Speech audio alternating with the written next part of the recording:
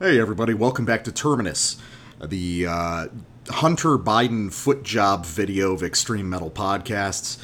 I am the death metal guy, aka I would have reviewed your record, but my fibromyalgia was acting up that day. And I'm the black metal guy, aka Engorging the Cathedral of Dankness. That's my nod to you. That's a brutal death metal song title. That could be. I've written stuff not too dissimilar from that. Engorging the Cathedral. Actually, one of my best ones that I still never got to use was Irrimate the Pious. It was just going to be about throat fucking nuns to death, which I thought was pretty cool. That's a fairly standard subject matter at this point, isn't it? I mean, yeah, it's fairly standard, but it's your own take on a traditional genre.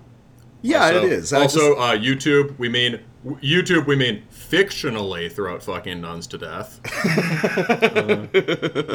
Well, I don't have access to many in my everyday life, so I mean, what am I gonna? Where are you gonna find a nun? Where am I gonna find a convent? You know. Second of all, where are you gonna find the kind of nuns they have on the cover of black metal records? They haven't made nuns like that since harlots were forced into convents, right? Yeah. I mean, I got to go back to all those awesome 70s through early 90s nuns gone astray movies. I should definitely create a little list of those for the listeners at one point. All right, well, I feel like that's definitely the most NC-17 intro we've had of all time. So now, guys, I hope you're ready for this salacious and sensual episode of Terminus, where we give in to our basest desires. Terminus after dark, as Lonesome Spirit said one time. True. Yeah. All right, so episode 38. And Black Metal Guy, what do we have in the greater Terminus co-prosperity sphere today? Well, on Instagram, I talk a lot with the guys from Rat King Records, which is an outfit in the UK, who've sort of shifted gears from putting on shows and stuff towards doing a more concerted push towards labeldom. And we did a new segment a while ago on a Icelandic dungeon synthy kind of project that they released that was pretty interesting. That was that weird kind of Death Dwarf stuff.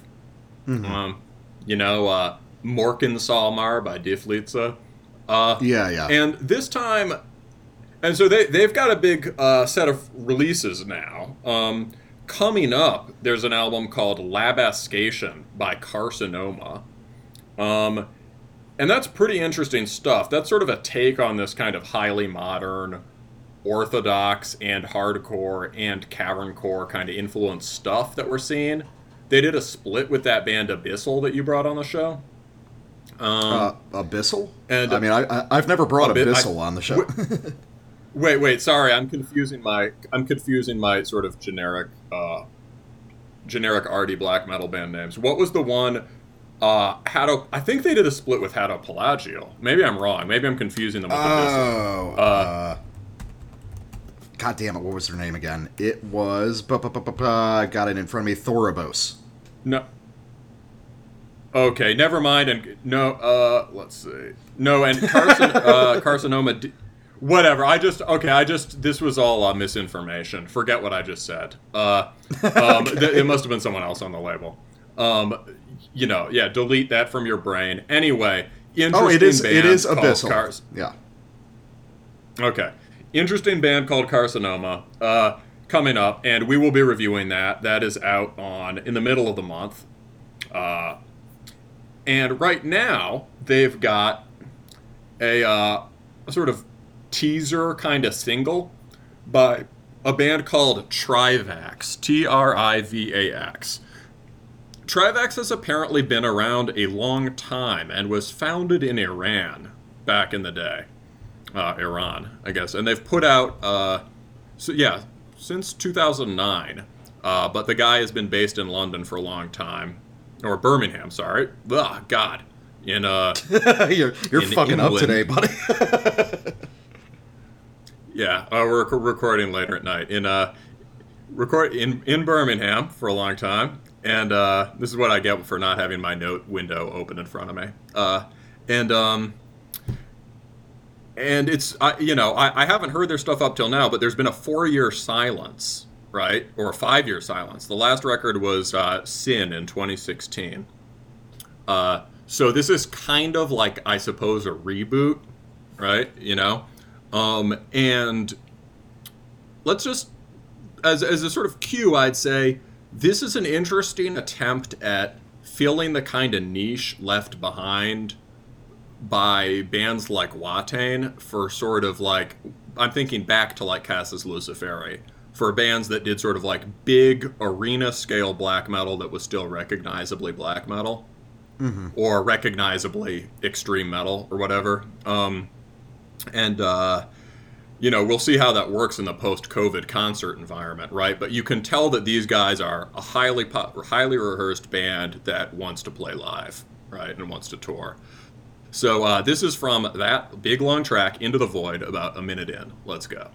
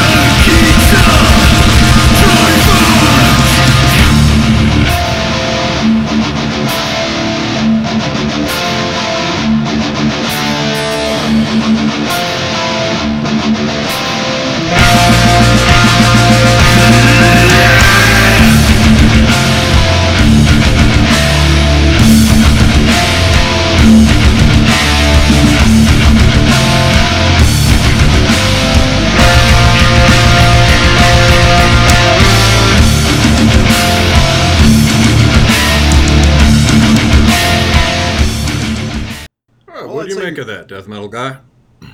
I think you're pretty on the money, at least in what you said in the notes, where it does seem like an attempt to fit some of these distinctively orthodox kind of musical techniques into a sort of pop metal framework. And surprisingly, it works pretty well. Like, maybe it's like a more logical place for some of those techniques to be. These very, you described it as kind of inorganic ideas that find themselves a little bit more comfortable within the clearly constructed kind of nature of a more popular style of music. You know what I mean? Yeah, I definitely agree. Yeah, you could. I see this. Yes, I think this is a good development of, if you look back, of the Orthodox sound. If you look back at the sort of Swedish and French Orthodox sound in the late aughts, early teens, right? You can see it branching. The biggest continuation of that has been the Icelandic scene, right? And those guys, they've got spirit, they've got high energy shows. You can say a lot for them, but I've Music is never mostly thought bad. those bands have. Yeah, they don't really they were maybe too proficient for their own good when they started, and they didn't wrap. They had it has taken them a very long time to wrap their ears around melody, and I don't mean melody in the sense of like, flowery melody. I mean just like riff shapes, right? It's tended towards this kind of shapeless, abrasive skronk music, right? And they're moving in the right direction, but it's taking a long time. So seems like it's appealing to the same set of people. It's got that same guitar tone, right? Yeah, that same kind of inorganic, crystalline, shimmering guitar tone that way back in the day comes from post-hardcore. But yeah, it's got this really. It's guided by these melodic ideas, proper like chord changes, and to me, it really sounds like Dissection under the surface. Halfway Yeah. between the ballady parts of Storm of the Light's Bane and the legendary final album. Well, it also sounds a lot like Late It's, Immortal in a way. I hear that for sure. Yeah, yeah. So it's sort of like, a thing would be that the Icelandic style stuff comes on as this very abrasive kind of highly extreme, inaccessible music, but it functions as arena black metal. Mm-hmm. That's, it has this sort of cool guy leather jacket image. It's quite popular with the press. It's all over, it has this big booming sound, right? This band is sort of writing music specifically for that context. And as far as the Dissection thing also, like, I think it even comes down to the name, like Trivax. Anytime I see Tri, Dissection used all this, right? They were into this sort of anti-cosmic mysticism. They invoked a lot of Hindu or kind of Eastern stuff. This imagery of a trident comes up again and again. Mm-hmm. And a lot of, like, there's that band Trident, right? Which Yeah. shares a member with Dissection. And Watain was always using and, the tridents on their stuff. Exactly. So I think this is very much in that vein. And I was thinking that it's about as close as you can get to a literal musical cult. Like, in a cool way. Like, John... Like, if you think about, like, somebody like Burzum, right, has always had a fairly coherent ideological bent to it. And it's influenced a ton of bands, right? But not in the same way. Like, whereas, like, Dissection has, like, followers. Like, people who are working in his spiritual tradition and basically using the same symbols. Yeah. We also got some cool lyrics, which I can get behind. There's some stuff in, I think, Hindi or whatever variant of Indian language. But cool line in this: in total detachment, I let the forces flow through me, into me, and from me. For the I is no longer there, but ecstasy and power in total death. Oh, that just sounds like Dissection lyrics. So That's true, yeah. So yeah, I think this is promising and interesting, and I think in terms of what I would like to see at a large venue, this is promising. Also, I would say that this song is very long, and on the back end, it does something that both you and I would consider highly objectionable. But then, not just in spite, but almost because of it, pulls it out in a really kind of cool way that I don't want to give away. But so there's a lot happens in this song, and it was really the very last part of it that sold me. all right. Yeah, no, it sounded pretty cool. I'll check that out, definitely on my own time. So, real quick, before we get on to our roundup for the day, as usual, the best way to stay in touch with us and develop your parasocial relationship with the podcast known as Terminus is by following us on social media. You can follow me, the Death Metal Guy, on Facebook over at Terminus Podcast, or on Instagram, following the Black Metal Guy at Terminus Extreme Metal. Additionally, if you're truly dedicated to the cause of us destroying music journalism forever in a great plume of nuclear fire, you can donate to that process by following us on either Patreon or, if you're a real weirdo with a Proton Mail account, Subscribestar. $3 and up gives you access to all of the Terminus Prime bonus episodes, and $5 and up gets you access to the Terminus Black Circle, our private Discord server where we discuss the Sissy of Fremont Street and our favorite absurd bangers from yesteryear. Damn, I'm getting good. All I'm right. getting better at this every single time, man. God, That was pretty good. Yeah, you really, yeah. At this point, you just sort of random generate these phrases, and they're all on the money. Oh yeah. No, I All just right. as I'm rattling it off, I always just remember. Okay, so what's the last couple things I remember from the Discord server? How do I make fun of our fans again? Et cetera, et cetera. So. The death metal guy, the Lil Wayne of extreme metal podcast intros. The Carter 3 and earlier only, please. Cool records this week. Very cool ones, and you've got the opening pair. What have you got? Yeah, I think this is a big show. These are all pretty fucking cool. And we've got pretty distinct first and second halves of the show. I'm bringing in the first half. The death metal guy's bringing in the second half. First half, I would say, is two important statements in the sort of finally coalescing American black metal sound. So, first we've got Father of Death by Elegiac, out on his own label Sacrificial Sounds. Elegiac's been a wildly prolific project, and then went silent for a year, which signaled to me that there was something big coming. And I think this is a pretty substantial work. So, Elegiac also is like, you could describe, we'll get into it more, but generally, if you like kind of epic, bashing, Bathorian, frontier majesty, you will enjoy this. As far as Sylvan Throne, a younger band from Pennsylvania, and they've had an EP before this that was really good. But this is their debut full-length, on the shorter side, called Forgotten Pathways to Ancient Wisdom, out on the, pretty influential label Nihilistic Noise Propaganda. They've done a lot in the last year or two. Sylvan Throne, I suppose, plays what people call melodic black metal now. Basically they play black metal, and it's highly influenced by various things from France. But it has this kind of has a distinctly American energy that makes it more than just vampire worship. So we'll get into that later too. And those are both records I've wanted to cover these bands for a long time, so I'm stoked. Death metal guy, what do you have?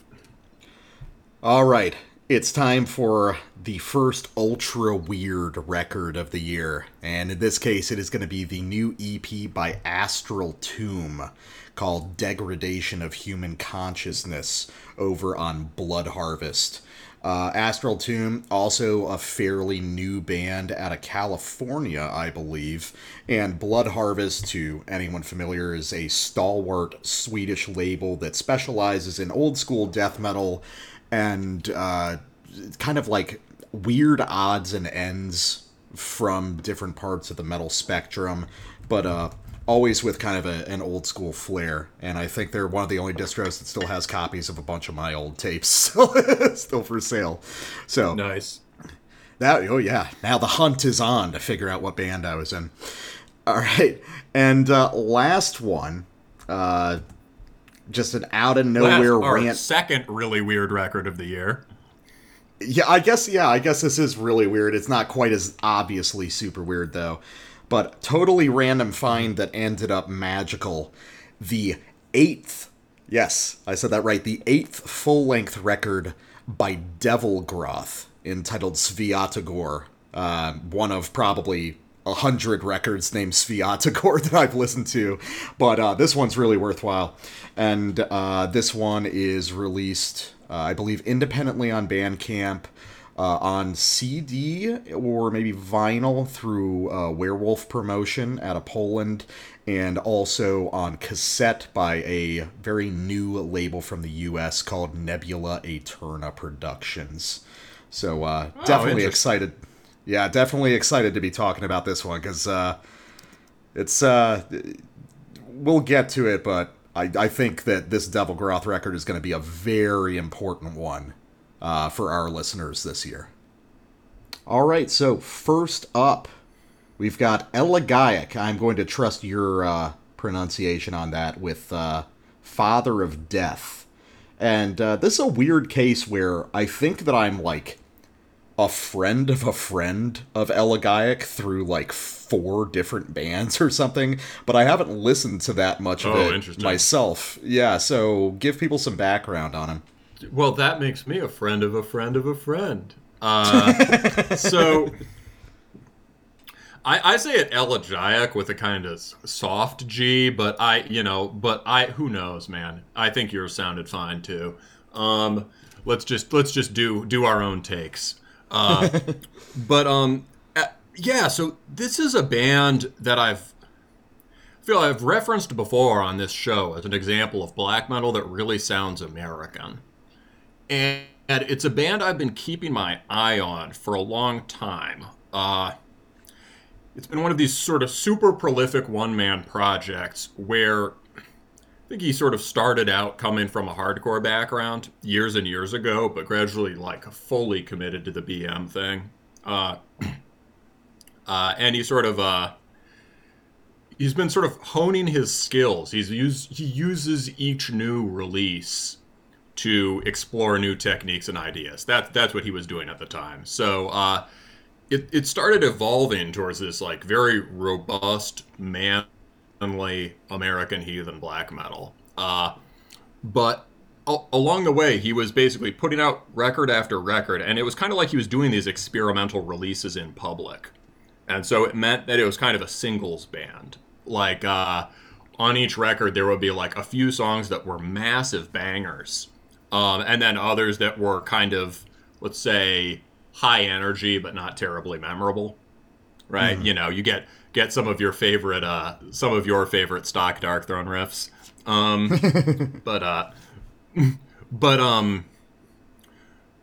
But yeah, so it was this kind of project that was developing, and I think lately, in the last 2 years, I think it's really started to gel.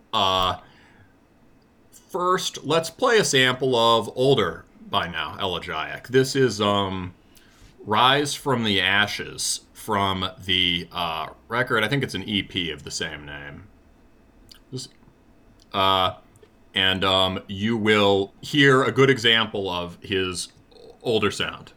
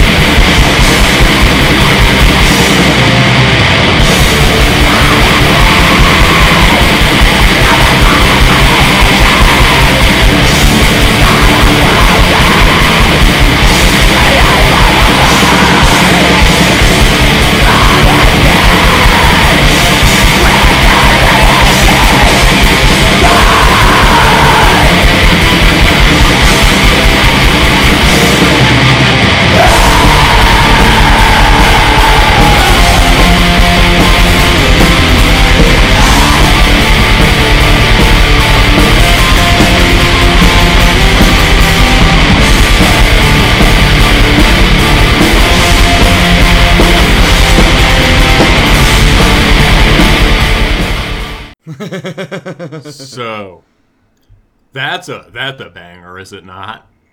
Oh, yeah. I mean, that's just pretty much all the stuff I like in one place, you know? Yeah, man. Yeah. So you get one of those sort of massive Satanic War Master type, early Satanic War Master type riff, and then just um, basically it starts working like a hardcore song, and it's very honest, very transparent and honest about that influence, and embraces it and says, "Why not this in black metal?" In the same way that I feel like Commodus has been doing that lately, but this guy was doing it quite a while ago. Well, I mean, I would almost say that that's something we're seeing as a sort of inherent part of this new breed of American black metal, or whatever terminology we're going to start ascribing to it, which is hardcore songs made out of black metal parts, in a way. Or vice versa. Yeah. Yeah, no, for sure. Yeah. There's, yes, the American scene, almost everyone at this point comes from some sort of punk or hardcore background, and a lot of the most unique bands are somehow embracing that. And the key thing for this is that the punky aspect of it is not just the Discharge or Misfits influence that's like inherent to second wave black metal, right? It's like American hardcore. With, 90s hardcore with like breakdowns and two steps. So basically, that's a good example of where it was at, but it's become this thing. It started to gel around basically Hammerheart and Bloodfire Death, specifically like the driving, majestic mid-tempo parts. And then he's got all these other influences, which I know you picked up on throughout this, that are sort of pulled in around it. Last year, he did this record called Vampiric Odinism, which awesome title, first of all. Vampires or werewolves, porque no los dos. Right? And sort of focused on Odin's role in necromantic magic, and it sort of had this ritual structure, like it was all focused on one kind of maybe animal sacrifice or something. But it was it had this very specific mood that was kind of sustained for the whole thing. And so it felt like one of his most coherent things so far, but also not quite a full album statement, And after that, the Year of Silence. And now he comes out with this. And I feel like, I don't know if this is absolutely flawless or whatever, but this to me feels like an arrival moment for Elegiac. I think it's about time, I gotcha. Yeah, I think for me, I feel very positive about this album. I would still say I think I have a reservation. I think it's the next record where he really arrives. Because the way I read this music, and I've heard bits of Elegiac before, just like a song here or there, and hearing this as a full record, I get the sense it's kind of a strange comparison, but as a meta comparison, I want to compare it to a band that we covered last year, which was also a one-man black metal project in the U.S., which is Sardonic Witchery. And obviously musically they don't have too much in common. Yeah, but Sardonic Witchery, for those who didn't hear that episode, awesome album, you should definitely check it out. Sardonic Witchery is a sort of record collector's black metal album where he's got this tremendously expansive love of different styles of black metal, and he just decided to do, I'm going to do a bunch of different kinds of songs, I'm going to develop them very rigorously based on these established parts, and I'm just going to make the best thing that I can out of these very simple materials. I think there's something similar that goes on here, where I think there's a lot of different kinds of songs being played on this record, and for the most part, they're all very good. But I think that there's a block of songs in the beginning of the record, like the first 4 or so, which have a more distinct feel that say to me that this is what the band wants to be or is aspiring to be. And I think that the next record, when it fully coalesces, it's all going to arrive, which is interesting because it's in tandem with so many other guys from the US black metal scene kind of arriving at a similar series of ideas. Yeah, I mean, I think I hear this as more coherent than you do. That might be because I've been following him for longer. I can see that, yeah. But I agree that it's a little uneven. I think I think the strongest tracks are at the beginning and at the end, and those all form a unit. There's kind of some palate cleansing stuff that happens in the middle that, I think is a bit of a lull. But if you cut that out, you'd still have about 40 minutes of sick music. But I suppose instead of quibbling about that, I should just play a sample. So here's the beginning of the record. This is a track with the, complicated, refined, and subtle name, Hammer of Chaos.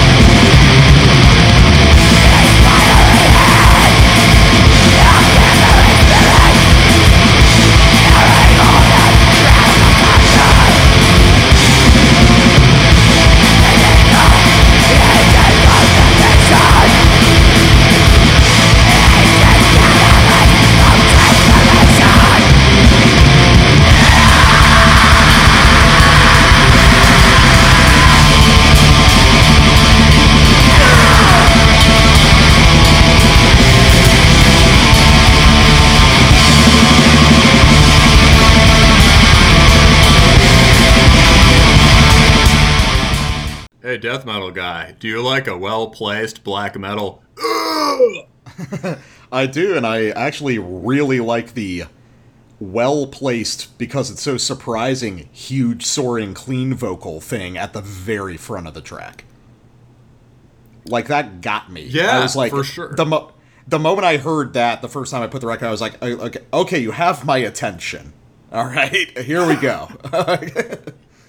Well, that's like the thing this album does a thing you like, which is starting with the climax. Oh yeah. And in a way that riff comes to, this is an infinite riff kind of thing, which I know you're going to circle back to later, but like that the riff comes in like it's been playing for a long time and it's concluding some song.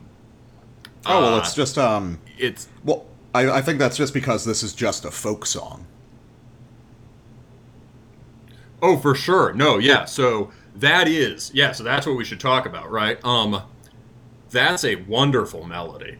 And it has a very, without sort of, being like, anthropological or something, you can hear how it's metal riffing that's trying to cleave to certain folk qualities and melodies.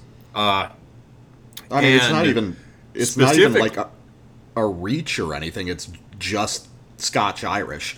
Like, I think that a variation on that melody is the basis of a lot of old Irish folk songs, and especially with the way that he keeps using it as a refrain, it is like an Irish folk song. You keep returning back to this main melodic motif over and over again. It's basically a two-riff song, but it works because the riffs are perfectly placed.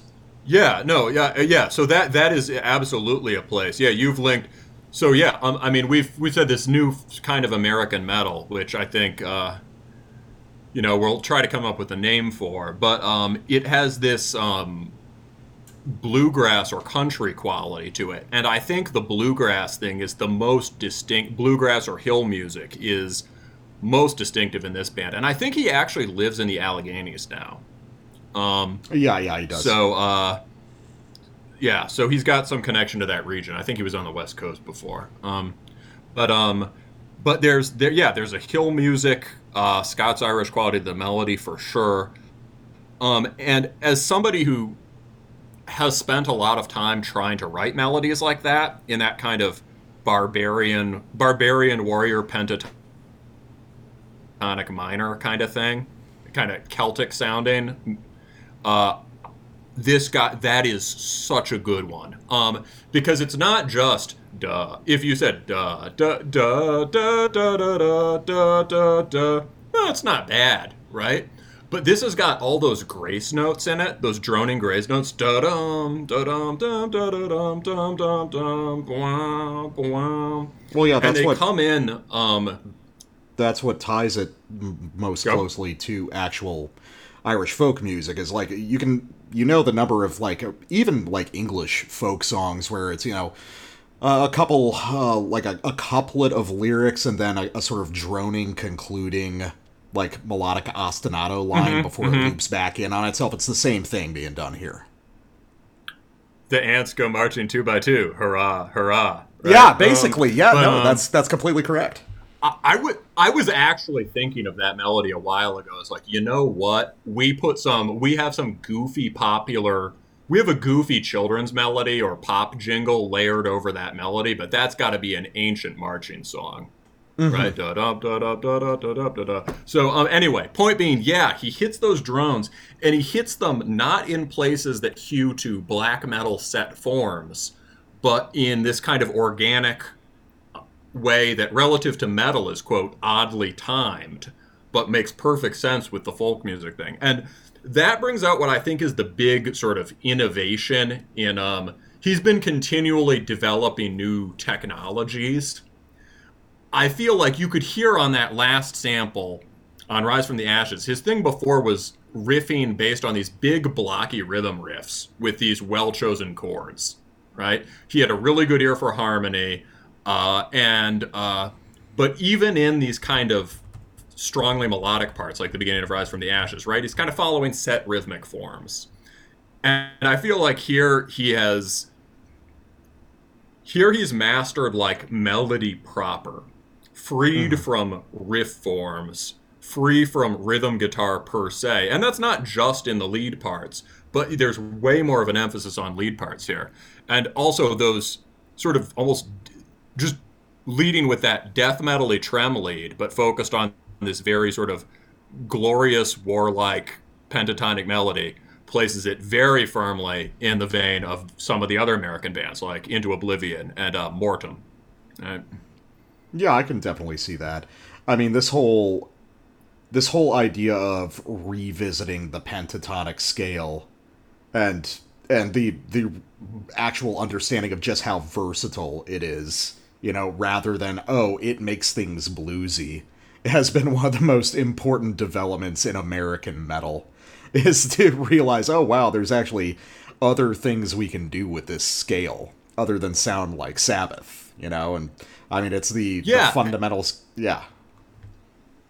And there are a couple little nods to more bluesy styles here, which I think is nice. It sort of marks it as American, but they're always just nods. It's never an attempt to do something like blues sounding, and it always sounds pretty black metal, but it it sounds kind of bluesy in the way that Celtic Frost might have or something, right? Here's so for my first sample, this is a record where I would say, like I was talking about up front, there's a lot of different kinds of songs at work.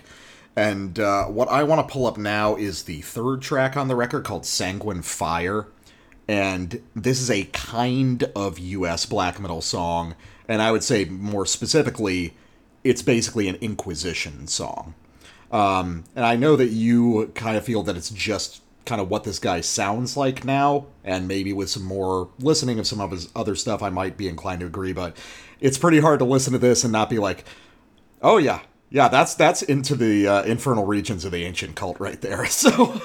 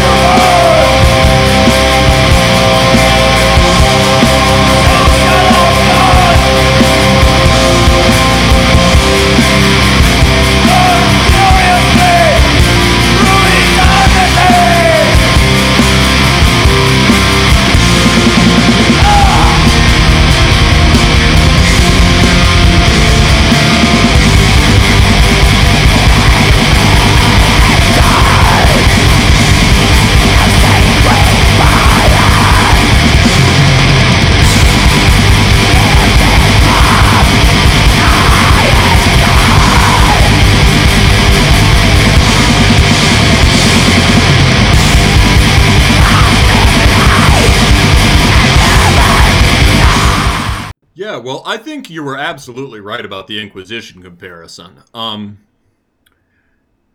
That is, it's. I've always seen Elegiac in terms of the way he's drawing on this sort of, pagan sounding European black metal and kind of this folk music vibe and this Bathory vibe, right? And so I'd been perceiving it more in terms of this sort of folky hammer-on drone technique. But you're absolutely right that also was used a ton by Old Inquisition. I think that and Inquisition always used to seem like this weird sui generis thing, but maybe now we can see them as ancestors of this new breed of American black metal. Yeah, I mean, I think that's part of it. I think that really it's just a matter of... I mean, I think it's safe to say that Elegiac probably listens to a lot of Inquisition. I think that just about anyone who's in American black metal and takes it seriously listens to a lot of Inquisition. But, I mean, also, I mean, whether it sounds like Inquisition or not, I mean, Inquisition's just reaching back to the same things, which are, like, originating kind of blues and country rock guitar technique. And I think there will come a point where the technique, specifically the sort of physical guitar technique that Inquisition used, will be fully subsumed into US black metal. But I think that's gonna take probably, well, we got our 10-year rule. It'll probably take another 10 years for everyone to just embrace You think that. another 10? I think the 10 years has elapsed because it's starting to show up in this guy's playing, right? Or in the way that all these other bands are doing these kind of, what Inquisition did was that they took these things, Inquisition sounds bluesier than any of these other bands, but what they did was they took those sort of droning, they inserted into sort of barbaric war metal songs, they inserted these droning kind of primordial reptile folk songs. And I feel like that is being picked up on now. I basically agree. I think that my thing is that Inquisition is kind of an interesting Rorschach test of, like, what people hear most distinctly in it. And for me, I hear, like, AC/DC most distinctly in Inquisition. Other people hear sort of like a cryptic sort of Indo-raga drone melodies. Other people hear the really blasting sort of like post-immortal type riffing, and nobody's wrong, but it's very interesting where your ear takes you when it comes to that band, if you know what I mean. That's a good point, but I also agree with you about AC/DC. I think what I hear in Inquisition is somebody hearing Hell's Bells and hearing a kind of primordial sinister folk tune under it. It's like hearing Hell's Bells as ancestral hill music or whatever. I can see that. For anyone listening who hasn't heard us talk about this, AC/DC is a phenomenal band who is incredibly overrated despite being one of the biggest rock bands in the world. Underrated, yes. That's what I meant, incredibly underrated, rather. Yeah. But here's another example of a reinterpretation of an older black metal technique, and I think this one is a little bit more pointed because here I think we're going to connect to a thesis I'm starting to develop about what may be the absolute kernel at the core of modern American black metal. So let's listen to a couple tracks later. This is off Winds of the North. So let's just listen to a snatch of that, and then I'm going to compare it to another older band, and we can kind of talk about the relationship there.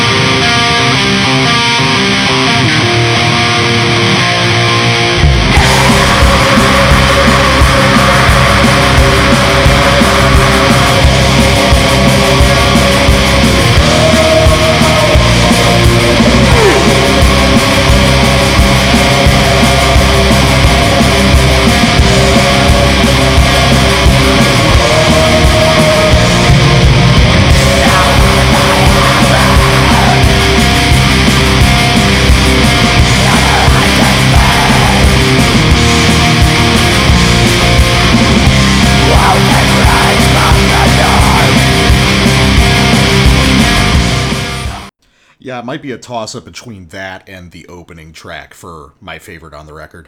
Oh, it's definitely one of the high points. Yeah, I was actually just thinking in terms of places to start the record, you either, with like casual listening, you either start on the first track and definitely make it through that series of the first three, or you start here. Yeah. Which is sort of after the midpoint of the album. But this track is such a banger. Oh, yeah. And so that hammer-on guitar technique is like classic elegiac. And that's the thing, one of the things that makes him really unique. And where you can hear those bluegrassy hammer-ons. You can hear a lot of emo in it, too, which is something the death metal guy has stressed about American black metal. But you think you got a source for this, a source that I don't know. Oh, yeah. I think I've got the source for this one. So my first point is I think that this song is basically an updated and I guess you could argue kind of an improved version of the Judas Iscariot song from Hateful Visions off Heaven in Flames. And I think that Judas Iscariot is more of a me thing than a you thing, right? Yeah, I think I basically completely approve. There's a lot of stuff I like where you tell me it sounds like Judas Iscariot. It's just something that, like, now I probably put off checking it out because I'm like, oh, that's the death metal guy's band, whatever. But like, I approve. I just don't know it well. Well, shit, man. As much as you talk about wanting to hear black metal that conveys the essence of the Stooges or something, here you go, man. It's fucking J.I. So, all right, let's listen to the first couple minutes, basically, of From Hateful Visions, and immediately you're gonna hear, oh, this is the same kind of song. So let's do it.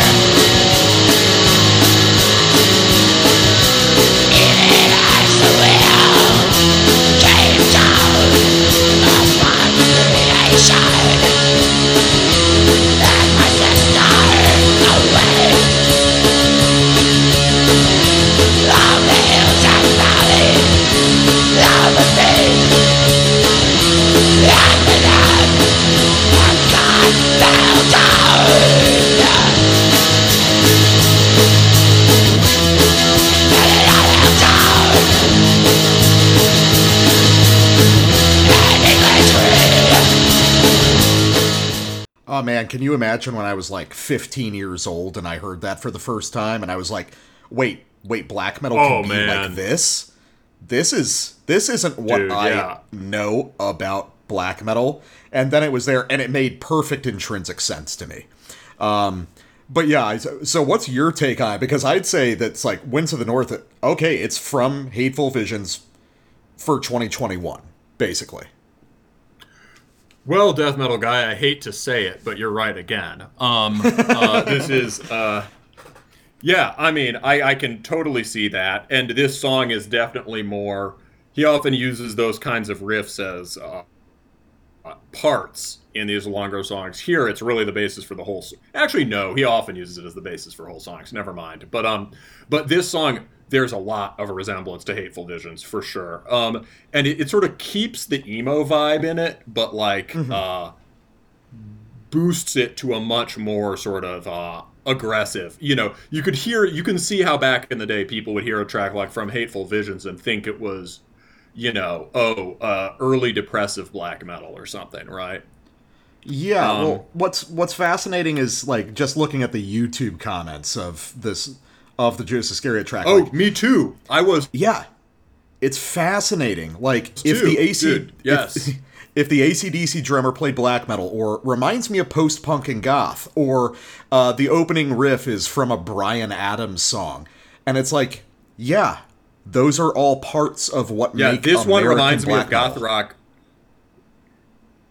Yeah, Azar Gled says, this one reminds me of goth rock, only much more extreme. And somebody else compares it to Life Lover. And that's, if I could, my obscure reference for this guitar style would be Forgotten Woods. Mm-hmm. Yeah, I can definitely see that. Which I didn't realize till I heard the Judas Iscariot. But he would have been. He was just a little bit after Forgotten Woods, but basically at the same time. Yeah. But like that is one of the only other people in the 90s who were doing this kind of guitar technique, and there it sounded a little bit folkier, but with both there was the same kind of gothy, jangly kind of droning vibe. Yeah, and I think that and I feel we're talking over each other a lot, but I feel like basically like both of those bands' time is arriving now in terms of this much more mid-tempo rockish black metal stuff. Yeah, I agree. And I think that, my thesis is kind of twofold. One is that the more I think about it and the more I dig into these, like, nowadays U.S. black metal bands, I'm starting to think that Judas Iscariot is the sort of kernel at the core of it. Because honestly, across Judas Iscariot's albums, you will hear almost all the constituent parts of how we understand this new style of U.S. black metal. And two, it's funny people being like, oh, the AC/DC drummer, oh, this is Bryan Adams, oh, this is Life Lover. I think at this point, the U.S. black metal style is this whole continuum of rock and roll and emo and country music, and all of these distinctly American musical inventions applied to black metal. So at this point, when I hear an American black metal band and it sounds like fucking Texas Is the Reason, or it sounds kind of like old Chuck Berry, or it sounds kind of like a Scotch-Irish, like Appalachian folk music, it's all part of the same continuum to me. And I think that people are finally starting to realize that. Yeah, and those are very disparate musics in terms of the history, but it's like it's almost like by bringing them together in black metal, people are revealing inner affinities that we might not have noticed before. Yeah. Or that wouldn't have seemed as interesting before. Yeah, no, I hear it. It's remarkable how coherent this new sound is, right? As far as finding a name for it, I was talking with the guy from Maquahital, and he said he liked the term solar metal, because from him it's, Aztec sun worship. I've always felt like the solar metal term applies more broadly, because you could include a ton of French and Southern European bands in that. Yeah. But you could use it for American. Here's another one. Let me pitch it to you in light of this rockish thing. I was thinking outlaw rock. I do like that. That is very snappy and very fucking cool sounding, All right, cool. I was thinking sort of menacing understatement in the way that, say, like, Forlorn Spirit from Oldowan refers to his project Desert Eagle. He says it's street rock influenced. And by street rock, he means thuggish, stomping oi music. Yeah. Or the somewhat annoying but extremely influential hardcore magazine, Maximum Rock and Roll, which, had some great stuff in it, too. Maximum Rock and Roll, right? They named them, The Who called themselves Maximum R&B. And that was kind of an understatement, right? And so if The Who are Maximum R&B, then Discharge is Maximum Rock and Roll, right? Yeah. I like that. But now Outlaw Rock, we're going to make that a fucking thing, dude. We're gonna force. Yeah, all right. We're gonna force that. Fetch is happening, girls, and it's called outlaw rock now.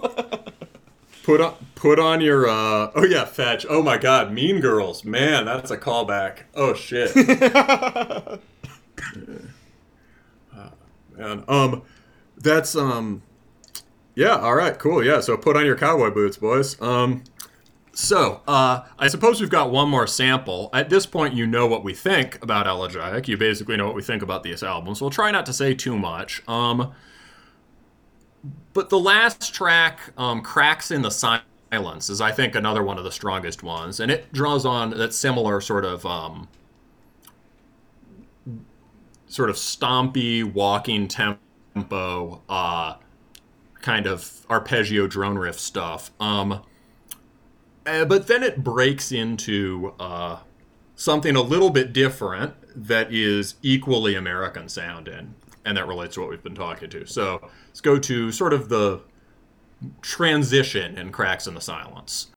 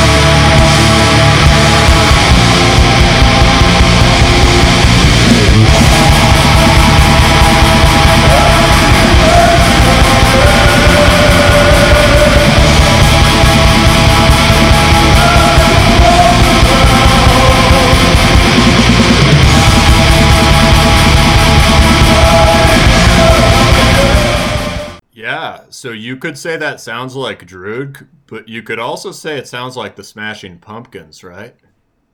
Yeah, and the Smashing Pumpkins are also extremely underrated. What it also agreed. sounds like... Oh, absolutely, yes. Absolutely. Siamese Dream, dude. Fucking holy shit. His metal guitar work, there is so much stuff on there that's not just like grungy sort of pseudo metal stuff. Mm-hmm. His actual metal guitar work is extremely high quality and pretty original. Oh, definitely. It's also, but he's also pulling from Nirvana on that passage with that. That's from Something in the Way, the last track off Nevermind. I think it was also used on a Deftones song on White Pony, maybe something like that. I mean, it's a pretty typical thing. I'm just showing my encyclopedic knowledge at this point, but again, nice. Like, also Whoa Whoa is also used on Bathory albums, but I see what you mean. There's a kind of convergence between those things. Well, no, because for the Something in the Way, it's the exact notation. I know that because I've listened to Nevermind. Oh, I see. About 1,000 times. But even then, it's like, oh, that makes sense. Yeah, American grunge. The sort of like post-nu metal stuff that Deftones did, yeah, that all fits perfectly neatly within this sort of a genre or a style of a genre, American black metal, that is more about the music of a certain youth culture, I would say. It is... Maybe this is a kind of music that can only exist for a little while because it's about a sort of shared cultural experience that spans many different kinds of music, if that makes sense. I'm not sure, but I'll think about it. It's certainly I get what you mean in that, like, it's referring to a bunch of things that guys in our generation might be the only people to connect. Girls in our generation too, but you know, I get that, but I feel like maybe that generational specificity is part of just what makes it a sound. I mean, like, it's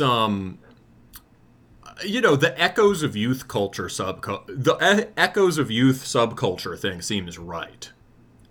Mm-hmm. But I think it's interesting in that these are echoes of mass cultural youth subculture coming back in underground music. Yeah, I think that's one of the things that makes it so interesting. Which is this sort of perverse reflection of the songs that we grew up on, that were still kind of our parents' music, rather, but somehow sunk their artistic claws so deeply in our brain, we find ourselves coming back to them in these very warped ways so many years later. Yeah, my parents liked the Beatles, but I know what you mean. Yeah. Yeah. No, I totally get what you mean.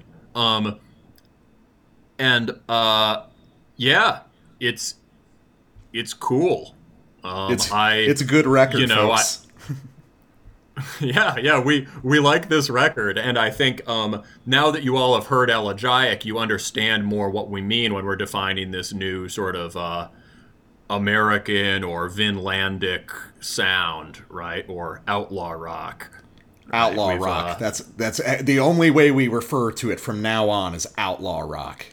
All right. So yeah, we like this stock and we like this album. So let's take a quick break and get back with some more. How's it going? Connor here from Oncology, and you're listening to Terminus. Alright, we are back. And this time we got Sylvan Throne with Forbidden Pathways to Ancient Wisdom. And whoa, that's Forgotten Pathways to you. I've got Forbidden in front of me. Oh, is it Forbidden? Did I just type the wrong thing? Oh shit, cell phone. Well, that's a great start. Yeah, there we go. All right, so I think you did like a cool guy name check of these guys the other day. You were talking about seeing them live and stuff, and how they're like cool friends of yours and shit. They're not friends of mine. I just talked with them. They're good dudes. I did a Terminus news segment is what I did about how this was coming up, and that I endorsed them. Yes, I have met them. They are cool dudes. And I am currently, since we're doing the episode, I'm wearing my dank Sylvan Throne long sleeve. They're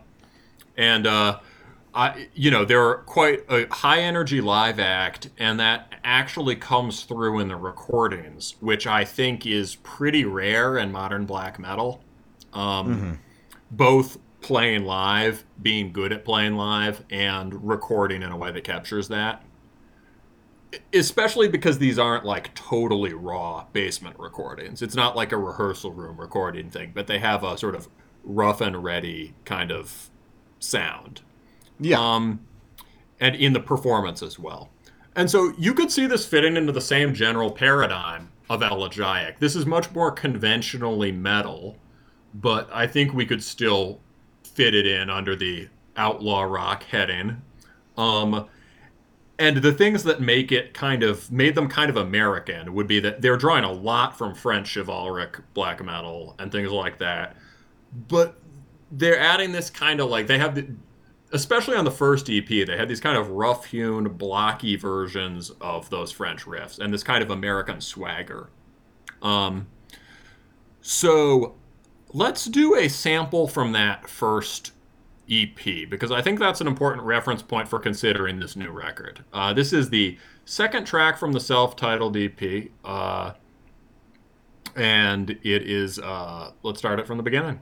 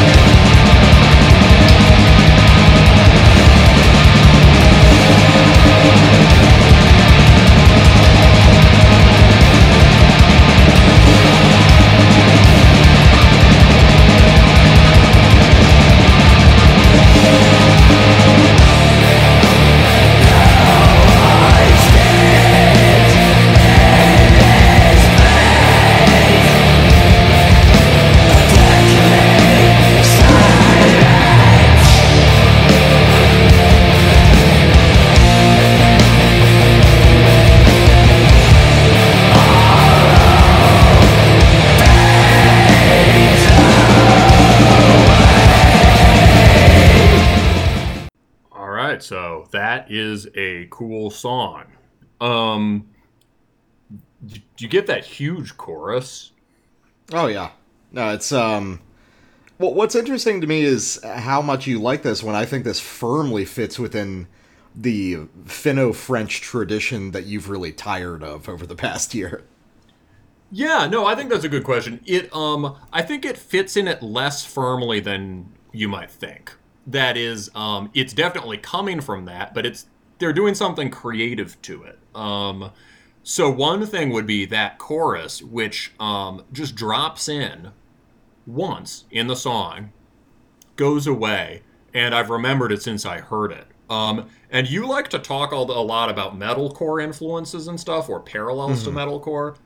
There's a part that actually sounds like a metalcore part. Yeah, that's a black metalcore part. Yes, 100%. and it works, because it's like, why can't you do that in a black metal song? It's not like you're doing some rote chug riff or, clean vocals about your girlfriend, right? Or your ex-girlfriend, I suppose. But I think what makes it sound kind of American, it's they're not entirely following the set rhythmic forms that you inherit from the Finnish and French bands. Yeah. There's more of an emphasis on bright major key stuff, which you can get from some of the French, but more here. Lots of key change things. They have that kind of weird suspended melody at the beginning. Da, da, da, da, da, da, da, da, da, da, da. It's even hard to kind of hum to remember it. And then it drops down. That's a technique we'll hear the music get on this new record. I think the riffs are shaped a little bit differently, and I think part of it comes because they're not so much drawing, on their first record at least, on the main line of this Finno-French thing. It's not like Satanic Warmaster, Sargeist, whatever French bands you want. I think the first record, the guitarist mentioned he liked Pentagram Era Gorgoroth and Peste Noire.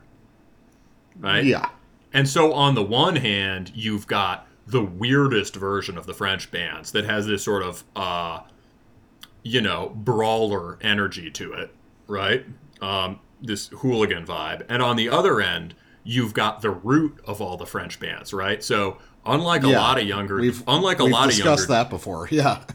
Yeah, he's grasping the influence at the root, right? In Pentagram. And so that's going to give him more of a command of it than guitarists who are taking it secondhand from the Finns or the French. And so you can hear that even in the big chorus. You could imagine us kind of Gorgoroth. You get a lot of dramatic moments on this first record. So that's what I hear as different. It's undoubtedly very much in this sort of modern melodic black metal vein. But I think it's a good version on it. Good version of it. I think this new record, they've moved much closer to what you're describing. And I think it's a little bit of a step back for them. But I think I get why they did it. So do you want to, maybe to capture that, do you want to start with your sample? Yeah, I can do that. Yeah, we usually go in chronological order, but I think it's fair to start with this kind of perception of it. So, I cannot be objective about this music because this sounds like everything I was writing when I was about 19 or 20 years old, and I love it completely. It is a combination of, just like the bulk is Sargeist, and then there's some Blazebirth Hall, there's some like kind of raw tape black stuff, and there's some French stuff, which is just how I write black metal. It's totally youthful and vigorous, and it's the most fun thing in the world. So let's listen to a song called Layer of Magic for a little bit, which is really cool and makes me think that Satan is a super cool dude. And I'm just unbelievably stoked is the way I would describe my first hearing this. So let's listen to Layer of Magic.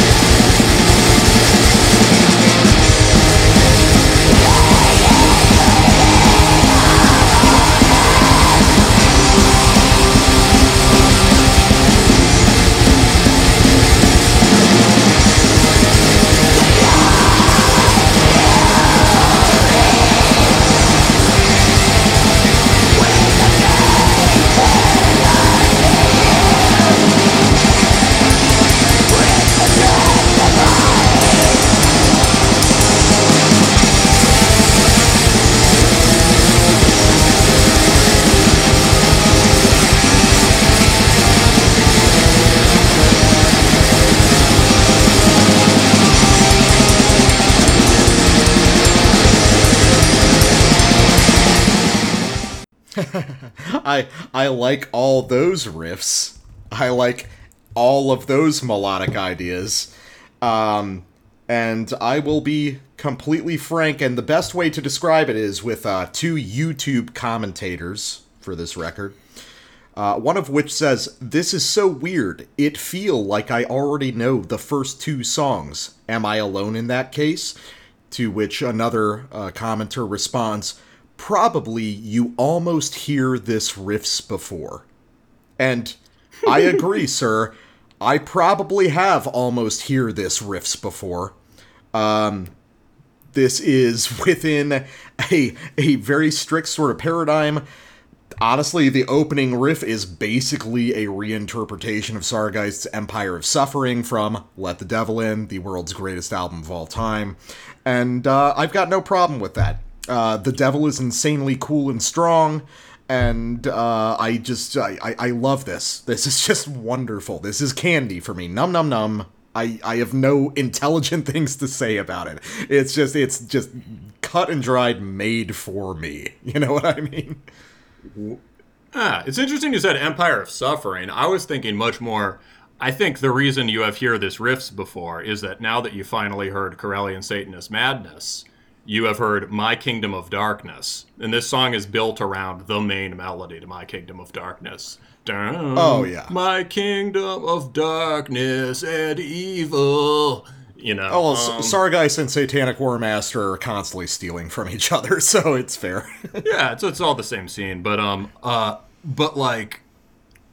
yeah. So for me, I find that moving more towards that sort of thing is a step backward, because there are, it's very well executed. And, they did a good version of that riff, and then they developed it in a good way. So right where you ended the sample, I thought was interesting, because another band would have just gone straight back to the main riff, but what you got there was this sort of attenuated, sort of muted version of it. It was kind of like they'd darkened it a little bit, made it a little bit rougher. They kind of Sylvan throned it, whereas before they were just Sargeisting. Oh, no, it's like they're doing a lot of kind of subtle variations on the same melody. They're doing a lot of... One thing that's cool, you don't really hear it in the sample, but something that occurs a little later, is they're attempting some kind of dramatic key changes here and there, which is very ambitious. They're not executed perfectly. Like, this band... Like, I think you said these are younger dudes, right? Yeah, they're probably in their early 20s. Could be younger. So, like, you get some of that just because, like, some of the transitions between ideas can be a little ragged on this music, which is not necessarily a problem, but it does indicate that kind of, like, youthful go, go, go energy, which is part of the charm of this record to me.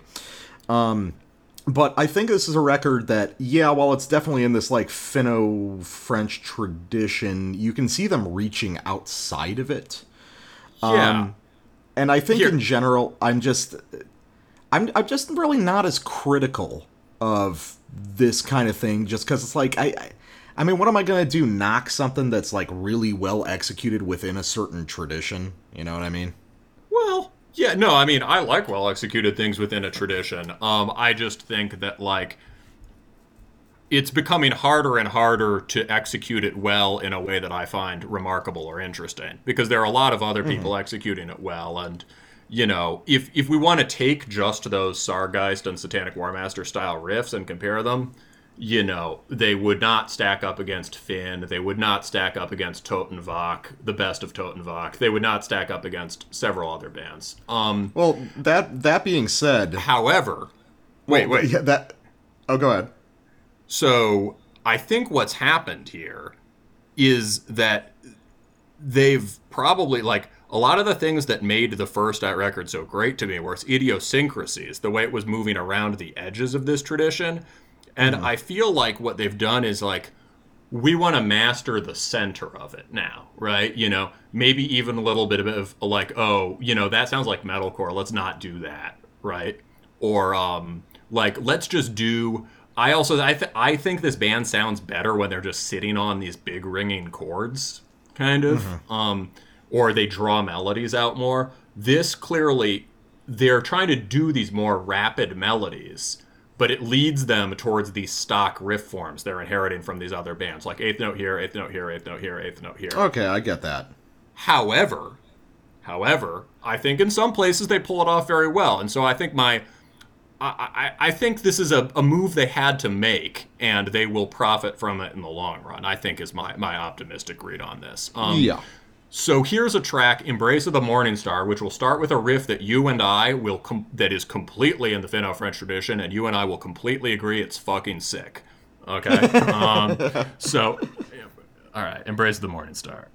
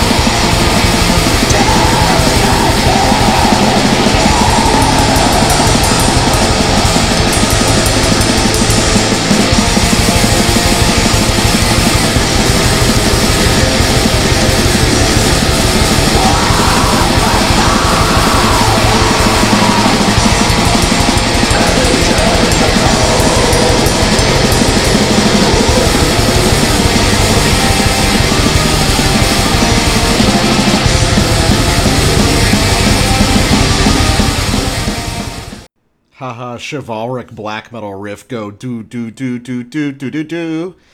Fuck yeah. Extremely chivalric, right? Yeah. Yeah, to my mind, the best of those chivalric bands is Our Lock. They're kind of the ones who invented it, although they'll never get any credit. But that really reminds me of Our Lock, and is a riff worthy of the major French bands. And the cool thing about that, the fast one, is that has a distinctive, you could hear it echoing phrase ideas from these French bands, but it's got a pretty distinct shape to it. And it's got this kind of, I think it genuinely achieves that feel they want of building in kind of more rapid movement to the riffs. That's got this kind of, it sort of rises, falls, turns on a dime. It's very agile, but then it releases into this big block riff that I think is very Sylvan Throne, and you can hear this kind of, you can hear open strings just ringing, buzzing in a way that I like a lot. Is that a key change, Bud? You have a better ear for those things than I do. I don't think it's a full key change. I think they're like augmenting the key they're in with a couple like chromatic notes. So it's not like a full key change, but it kind of gives you like a shortcut effect of one, you know what I mean? And the interesting thing is it also goes from a bright minor scale, like a kind of noble Dorian, it drops to a kind of like darkened major idea. Like, yeah, when it's very interesting. Yeah. So there's sophisticated stuff at work here, and I think that pairing of like this faster stuff they've taken on board with that kind of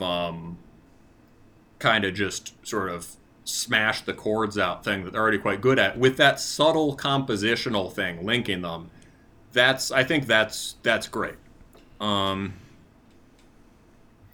So what do you want to sample? Oh, maybe should we sample yours at the end? Maybe. Yeah. Yeah, I mean, I think that's fair. Okay, yeah. So here's another place where I think you get more of this an effective integration of this more down the line melodic Euroblack stuff. This is from I like this track title. This is from Ghosts of the Desolate Corridor.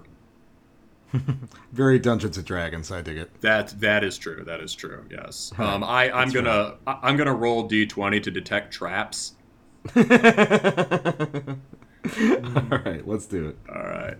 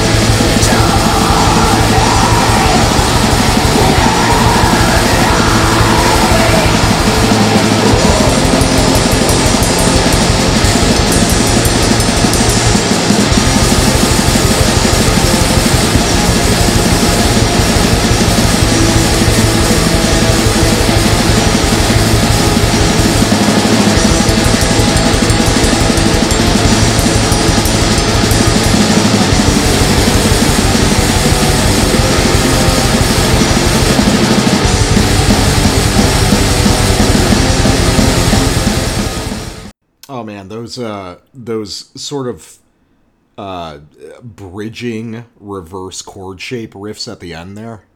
Those were so cool, right? I swear to fucking God, I wrote a couple of those when I was like 19. My hand where are they? God,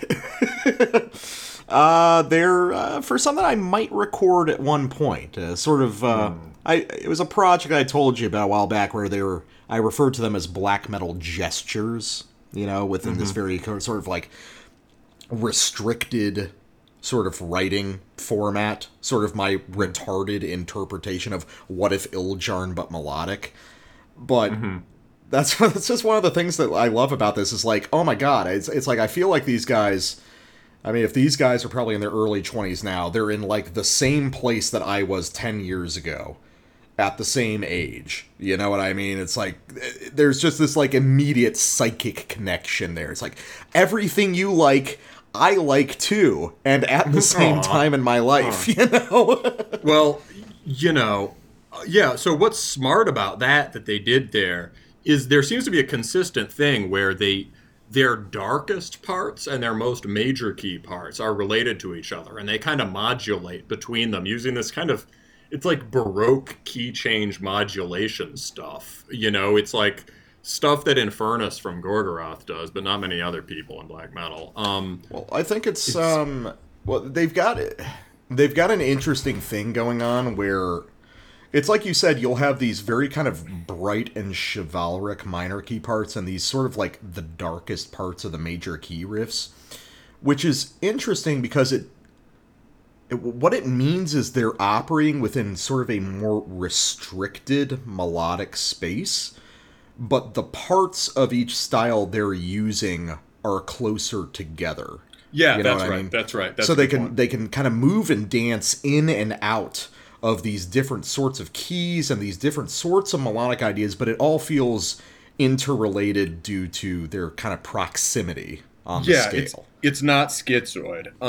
And they're able to pull in those kind of more grim-sounding Norwegian ideas without them seeming out of place at all.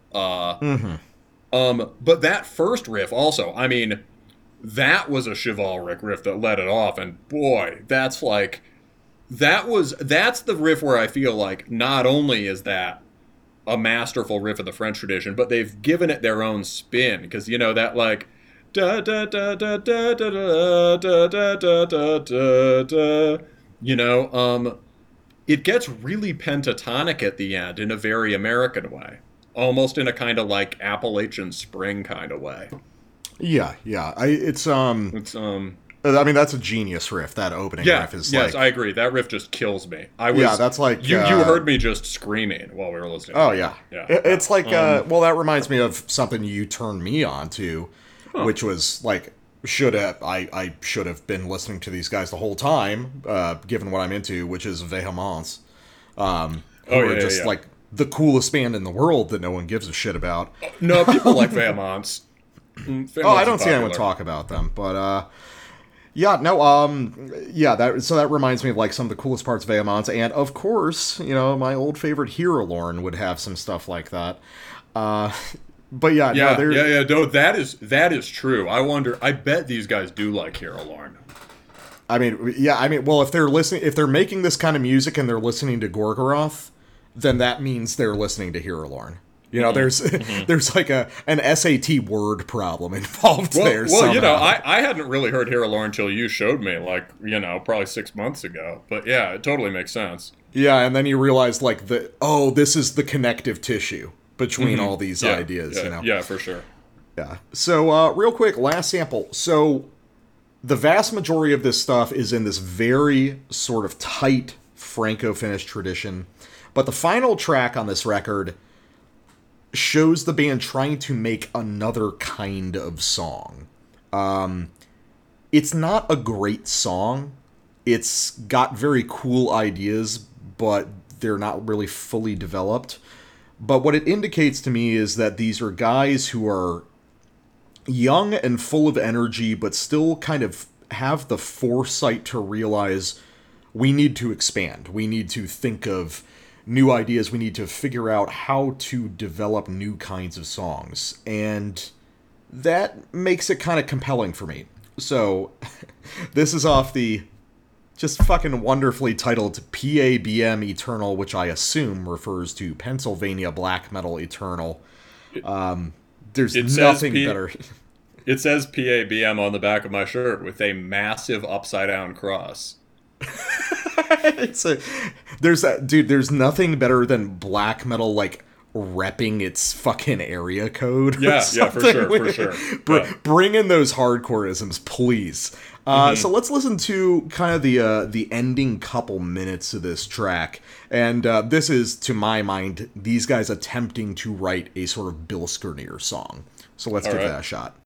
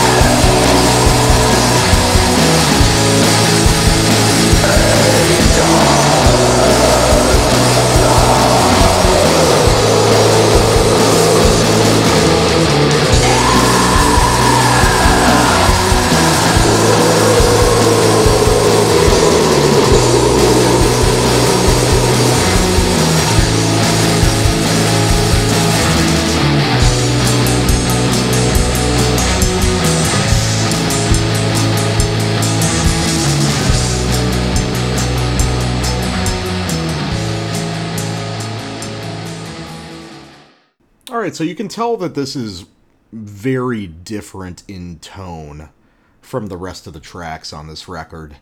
And it's definitely not the idealized version of it.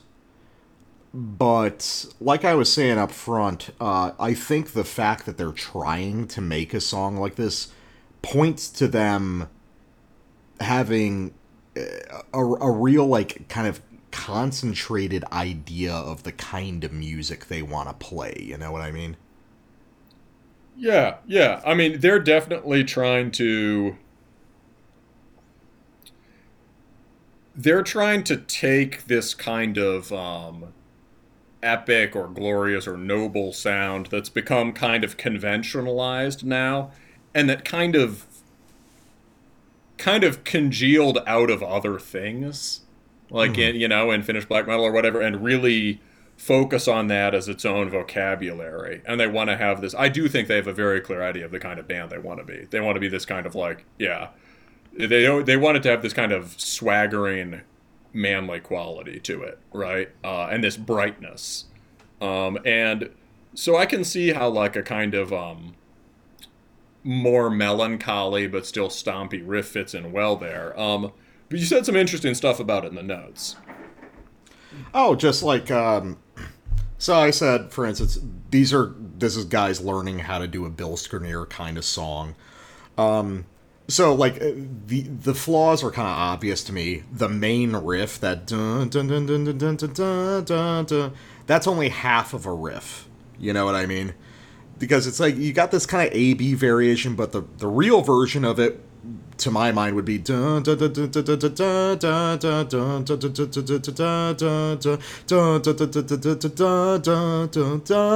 dun dun dun dun. You know, you need some sort of like longer, more chivalric piece on the end of it. This is me bullshitting, humming something out. but there's a way to extend that and make it a more substantial thing. And then like that bridge riff they have there, that more droney one, you know, kick back the tempo a little bit, play it slower, and like arpeggiate it, and that's how you would have a Bill Skurnier song out of the kind of ingredients they have now. Yeah. Well, I don't know if they're... Yeah, I mean, maybe they're not trying to write a Bill Skurnier song per se, but I get what you mean that there's a... I get what you mean that, like, that chorded riff that they rock it out on does seem a little bit like a... It does seem like the first part of a riff. It seems like it's the elementary gesture of a riff, and the riff isn't...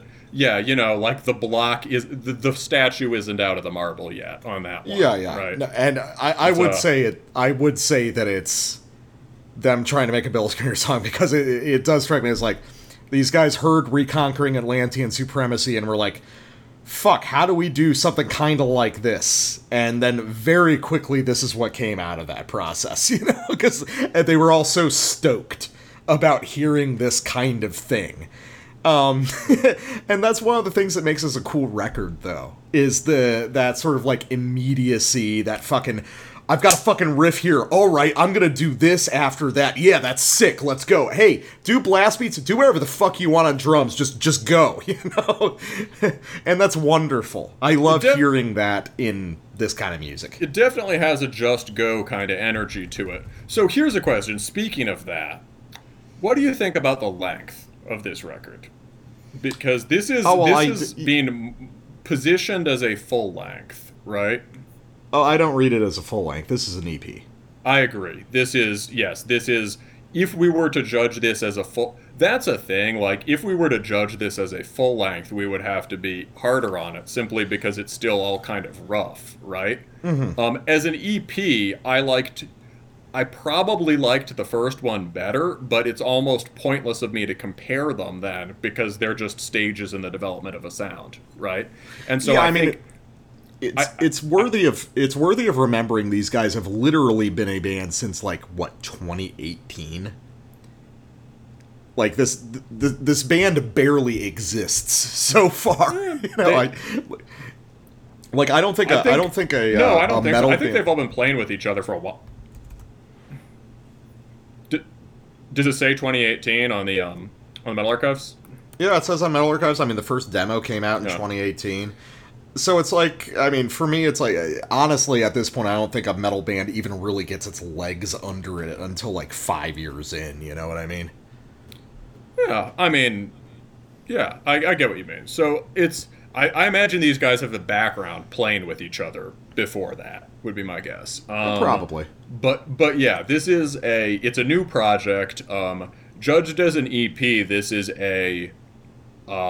it's a great step towards the full length, you know, and you could definitely hear them branching. You can hear the core of the thing that I identify with their musical personality, and then you can hear them bringing in these distinct other strains. Sometimes it, you know, some places I think it works better than others, but like, you can hear that some places it really works, and you can hear that incorporation happening. Yeah. I can feel that. So overall, I think, I'm a fan of this band, definitely now. Really excited to see what they do next with it. Just, fuck it, man. Just crack something out, again, before the end of 2021. I think I feel like they're chomping at the bit, you know? I feel like... That's what I was thinking about the full length, yeah. Yeah, I think you know, you can mark it as a full length, 25 minutes long. That's pretty short for a black metal record, 5 tracks. I mean, give me the 40-minute version of this, like really considered, but still with that same energy, and then that could be positioned to be like a huge record of the year for me. I agree. They probably could release a full length in a year. They've got some time. It's, you know, the other thing is like it's got to have something to do with COVID, right? You know, it's just like. Mm-hmm. You know, probably I imagine that can't have made for a lot of bands. If you were writing and rehearsing this year, COVID would have really gotten your way. So if your plan was like, we were trying to like, you know, in all sorts of different ways. And so if it's like we were going to try to crank out a full length by this time, suddenly the amount of time you have to play and record and whatever has contracted, and everyone is inconvenienced and scattered and whatever, you know. Yeah, I can see that. And so then you're just like, fuck it, let's put out the full length anyway, right? Because we've been delayed long enough. So overall, I like it a lot, and I'm looking forward to what they do next. So, real quick, for an interlude, you got an idea? Interlude. Because I was thinking, because I haven't actually heard Orlok before. I don't even know what Orlok is. I've heard the name. Hourlock? Oh, Hourlock. Oh, I thought you were saying Orlok as in like Graf Orlok, like the vampire. No, I don't fucking know how you pronounce it. It could be the. I mean, it's probably the name of a. It's probably the name of a. That probably is a band. Orlok. But Hourlock. Yeah, that's a good idea. We could absolutely. So let's do one from well, let's see.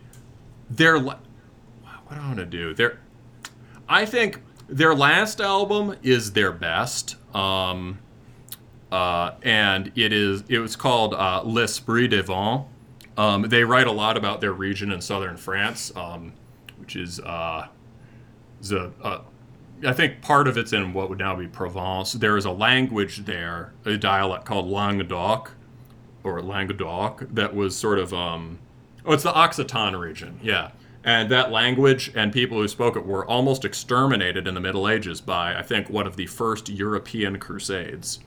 The rumor is that the people think that they were reputed to be practicing, like, they were called the Albigensians. They were reputed to be practicing the Arian heresy, that's Arian, or something like that. But people think it might be because they were crypto-pagans. Okay. And that's where the troubadours came from, the medieval sort of warrior bards. So Hourlock writes a lot about that. L'Esprit des Vents is brilliant, but where they really kind of, I think if anyone starts with this, they gotta hear, to start Hourlock, they gotta hear the title track from their album La Cité des Vents, which is, this was years ago. I think that came out in 2010 and completely predicts like the way black metal has gone in the next 10 years. So let's go to Sans Fleur, La Cité des Vents. All right, sounds good. So let's listen to that, take a quick break, and get back with the back half of our episode.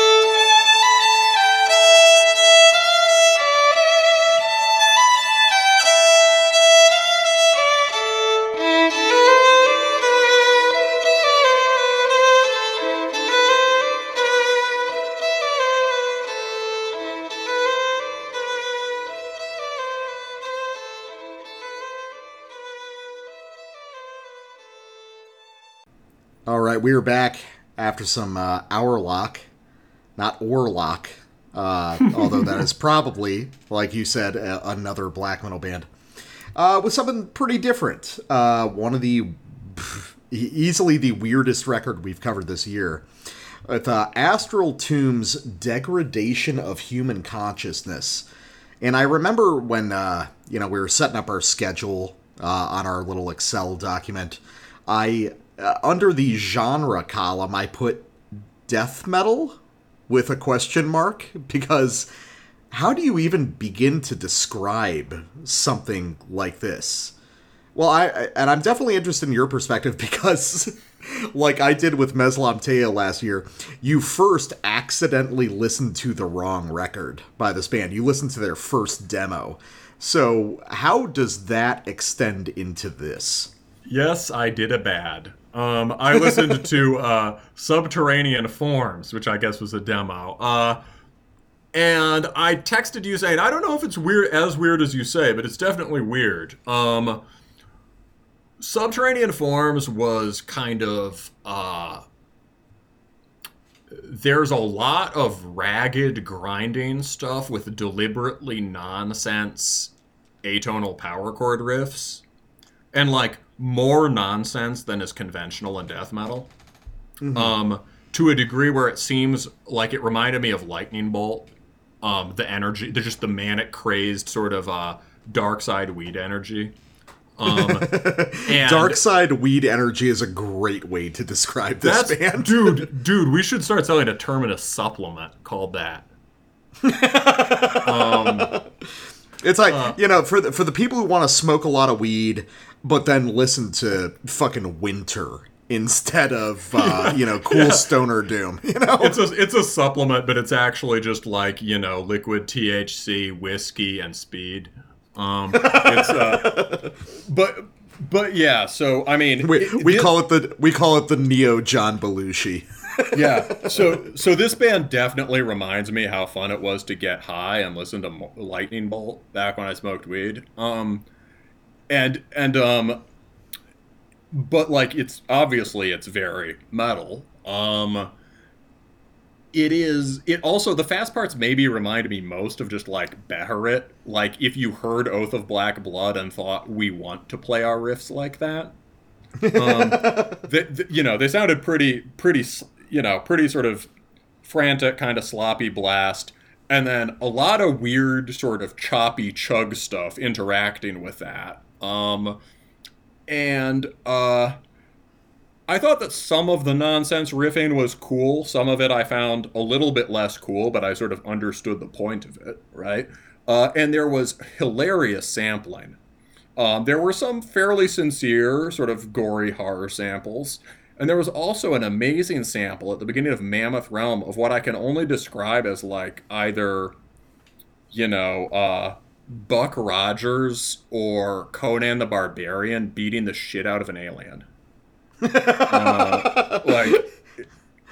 I'll have to check that out and see if I recognize it, because I'm wondering if it's maybe from like an episode of the original Star Trek or something like that. Yeah, somebody's just going like, oh! And then you hear like some horrible monster sound, and then like, oh! So it definitely has a Conan the Barbarian punching an alien quality to it. I strongly approved of it, but then I listened to this from today, and man, I like this even better. This is so fucking weird, dude. And I don't say that lightly, because I listen to some tremendously weird music. Yeah. But this is fucking out there, man. Well, what I heard last night, even before I listened to the right record, it did remind me of one of your favorite bands, which is Black Massive Absu. Yes, that is something we both arrived at. And so for people who aren't familiar, which is probably most people listening, Black Massive Absu is like super deep cut shit from, I think, Rochester, New York, something like that. They only did some like demos and splits and EPs. I think most of the guys were from kind of the industrial scene, and to describe Black Massive Absu is extremely challenging, but imagine a sort of blackened sludge doom, but played kind of like it's guys trying to play rock and roll, but they're fucking insane people. Blackened sludge doom before that term was a twinkle in the eye of Cult Nation. Exactly, Blackened Sludge Doom, but before that referred to like nice bands to listen to your girlfriend. It's some of the, I would honestly say, some of the like sickest, most depraved music I've heard. Bro, these guys were doing the balaclava aesthetic long before it was cool, and think less Ukrainian paramilitary and more like Slipknot. And more like, I'm actually going to commit a home invasion on you now. That's going to happen. And then I'm going to, like, do a weird satanic ritual in your living room while you're still asleep after I broke in. Yes. So, Astral Tomb, I mean, there really all you can talk about are these disparate reference points, like Black Massive Absu, Ride for Revenge is one we picked up on, which also reaches back towards the Beharit thing we were talking about. Mm-hmm. But also, like, Winter. One of the closest things would be Infestor. I don't know. Have you ever heard the Infestor album? I didn't hear the Winter so much on the thing I heard last night, in part because it was faster. I did hear the Winter on this after you played it. Definitely with a less thick version of the tone, but certainly the riffing and rhythm ideas. Infestor, no, never heard. Sounds grindy. Infestor, To the Depths and Degradation. A total, like, anus or deathmetal.org classic record. They did like one record. This would have been back in probably 92. It was released on Moribund. They broke up. I have no idea where those guys are now. But it is one of the last gasp of death metal being the sickest and most evil thing on the planet before black metal achieved hegemony over that idea. Mm-hmm. It's just like, it's just awful. It just makes you feel horrible. Infestor? Alright, I'm gonna look this up. Infestor, To the Depths and Degradation. Fucking outstanding record, dude. Oh, cool logo, man. And dude. And this was in Seattle during the height of grunge. Oh yeah, total like reaction against that shit too. Oh, for sure, yeah. But I guess we should probably play a sample, shouldn't we? So people get an idea. Because I think you've got the one off the first track. This is just a little 3-track EP. Mm-hmm. So we should probably go with yours first. So, we could do yours first, because I feel like yours flags the things that struck us most about it, but mine is the most sort of, okay, we'll start with mine. This is from the first track, Devouring Sorrow, and what I wrote in the notes is, it's so easy to get excited about the strange out playing on this record, out in the kind of jazz way, as in you're playing beyond the frame of the song, that it's tempting to skip over the sections of extraordinarily strong, bang your head through a wall chug metal. So, let's start there with the stuff that actually sounds like Winter. Let's do it.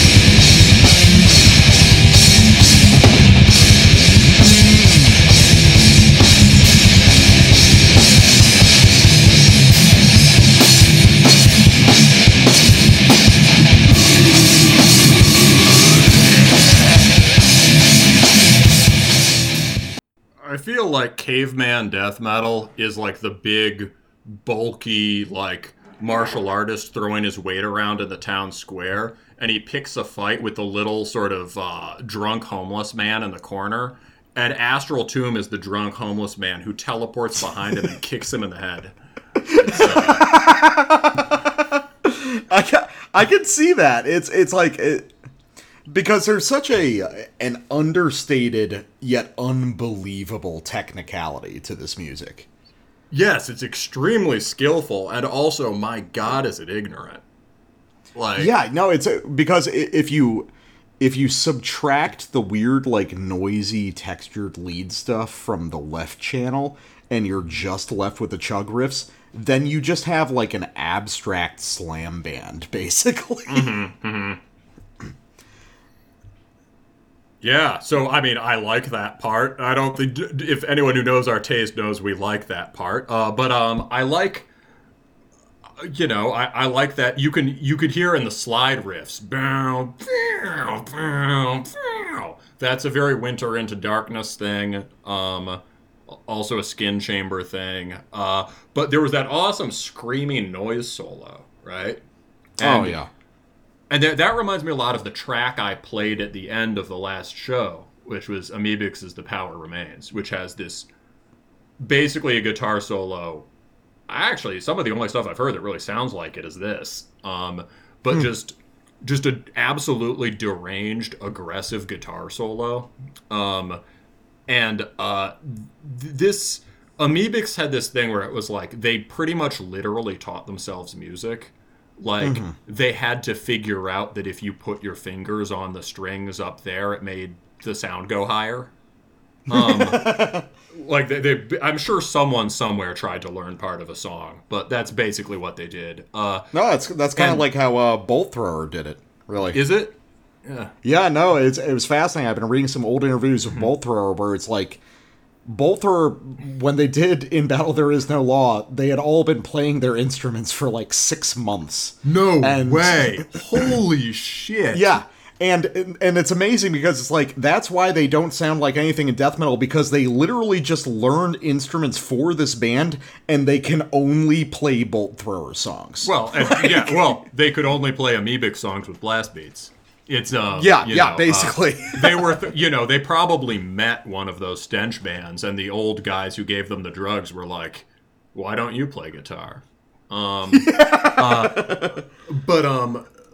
But yeah, so like this is basically like, this has a similar sort of anti-music quality, but it's by really good musicians. Yeah, no, I definitely get that. Well, actually, coming off that, let me play my sample. Nice. Transcendental Visions, the second track. So, people are going to listen to this and they're going to think that it's sloppy. It's not. The timing in this music is rigorous. And sometimes you think that it's sort of like jazz-like, that it's kind of floating in free time, that it's just based off pure muscle memory. But there's these tiny things, these tiny reflections in the different guitar channels and stuff that prove that, oh no, this is done very exactly. You think they're counting? I think they're counting. I think Damn. they're counting very precisely. Damn. Or they just get really stoned and they've played these songs a lot. Those are not mutually exclusive. True, that is true. Well, something I would compare it to would be the a record we covered last year by Insalubrity, where it's so loose and free-flowing that you think, some of these things that happen on guitar are mistakes, but then the mistakes will be echoed in the second channel of the guitar, like a couple measures later, and you're like, oh my god, this is all going as planned. So let's listen to yes. So let's listen to a little bit of Transcendental Visions, and then, holy shit, this is the track that made me decide, I want to cover this on the show. So nice. Let's do it.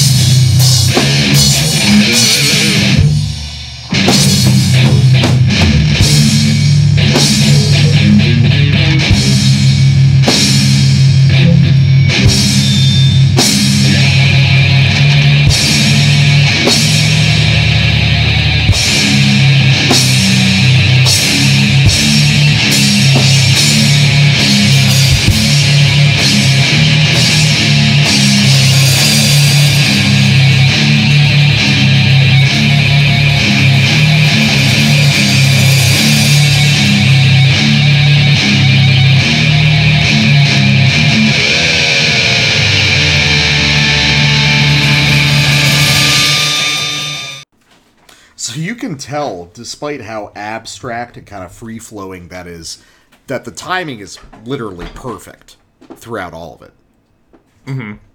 Yeah. It's it's amazing because this music has this a big thing we talked about is like it seems almost improvised, but you can tell it's too precise to be improvised, which means they have spent an unbelievable amount of effort making it sound like it's improvisational and abstract, you know? Or composing by jam and then actually taking the most out parts of the jamming and saying, okay, how can we remember this? How do we make a song out of these parts? Important question, like, you know, and this is a question we'll get to on the final record of the show. Is this even death metal anymore?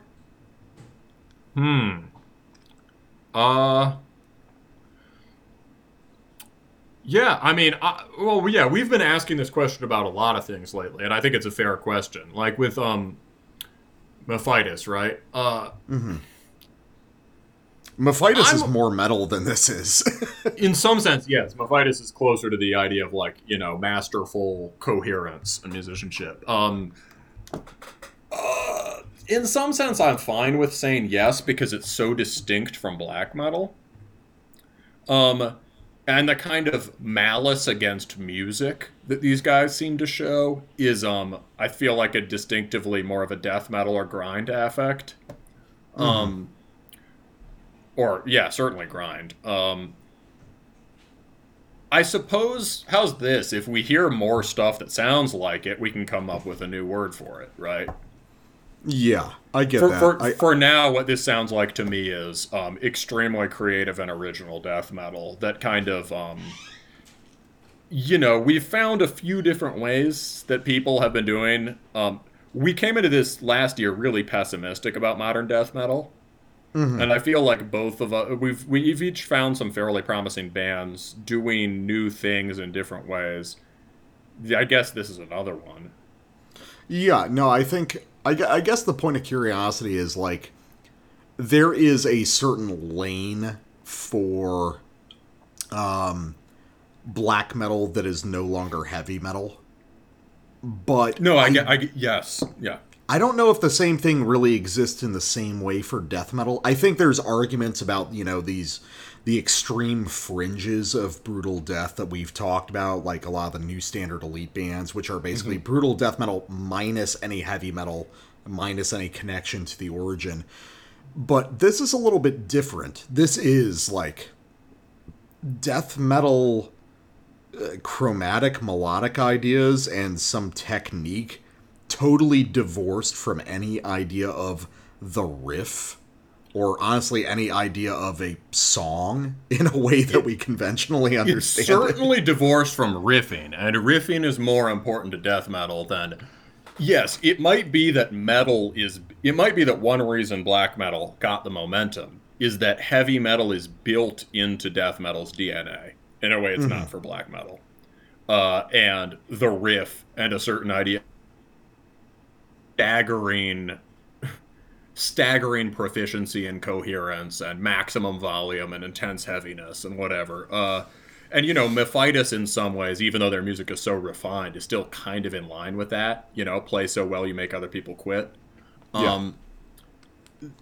These are people who can play really well but aren't using it in that way. I take your point that it might not be.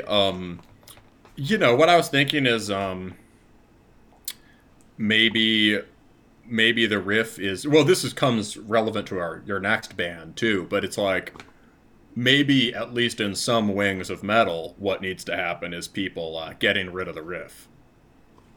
Yeah, or at least the idea of the riff as we understand it now. Exactly. It doesn't mean getting rid of cool melodic ideas. In fact, I think it can mean two things. It can mean moving sub-riff into noise and texture, which this band is certainly doing. And it can mean moving beyond riff into writing actual melodies, which bands like Into Oblivion are doing. Yeah, Or in their other way, these kinds of American outlaw rock bands who are, in some sense, it's more musically conservative than black metal was, where they have chord changes and they have songs with folk melodies in them. right? Yeah. Uh, So let's get to the final track, which we both sampled off, "Orbiting Fractals," which might be the best track on I agree. this I EP. agree. Yeah. So a lot of people are. What's very interesting about this band is these guys are clearly coming from this like totally bizarre musical location. But just because of the thematics and the name and stuff, people are lumping them into, I guess, what people are now calling astral death metal, oh God, no. which is fucking a horrible phrase because there's been cool death metal bands doing songs about space and shit for many years. What it really means is, oh, we're gonna group this with blood incantation. Yeah, exactly. This is. Is there any? Do they have anything? Is this band from the same area as Blood Incantation? Where are they from? I think so, because Astral Tomb are from Denver. Denver. And I think Blood Incantation might be also. Yes, Blood Incantation are also from Denver. But Well, good news, boys. Your band wipes the fucking floor with Blood Incantation. abso-fucking-lutely. But it feels obvious that there's absolutely nothing musically in common between these two bands. No, not at all. Yeah. So, a lot of people are like associating them with this, but honestly, what's going on here has a lot more in common with like the most abstract corners of 90s prog death, the most abstract corners of 90s doom death, and just honestly just the weirdest edges of everything you know. So let's just listen to the opening couple minutes of Orbiting Fractals. as The proof of weirdest that. edges of everything you know. There you go. They should quote that for their site. Right? It's Yeah, that would be great. That's pretty legit, I think. All right, yeah, let's check out all right. Orbiting Fractals.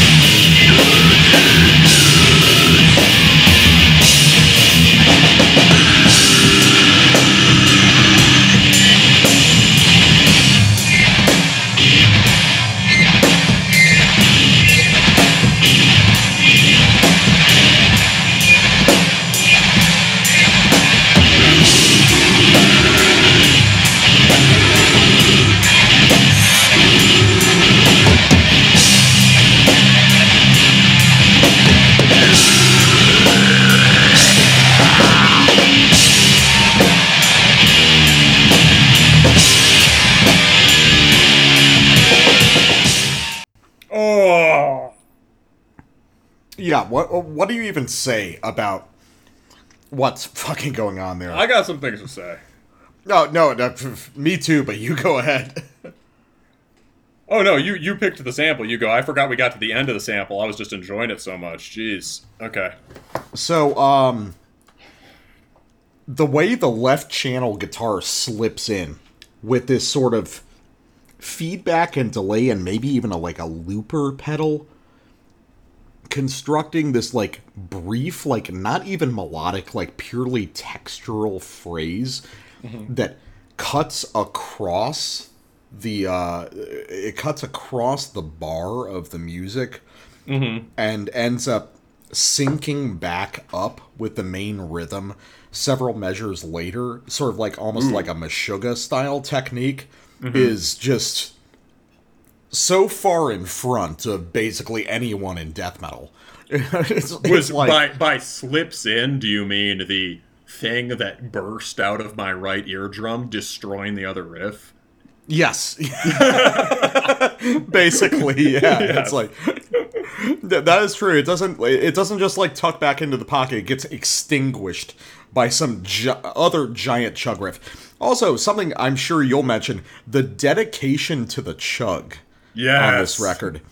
And it's like are there any tremolo riffs? Are there any power chords that aren't chugged? No and no.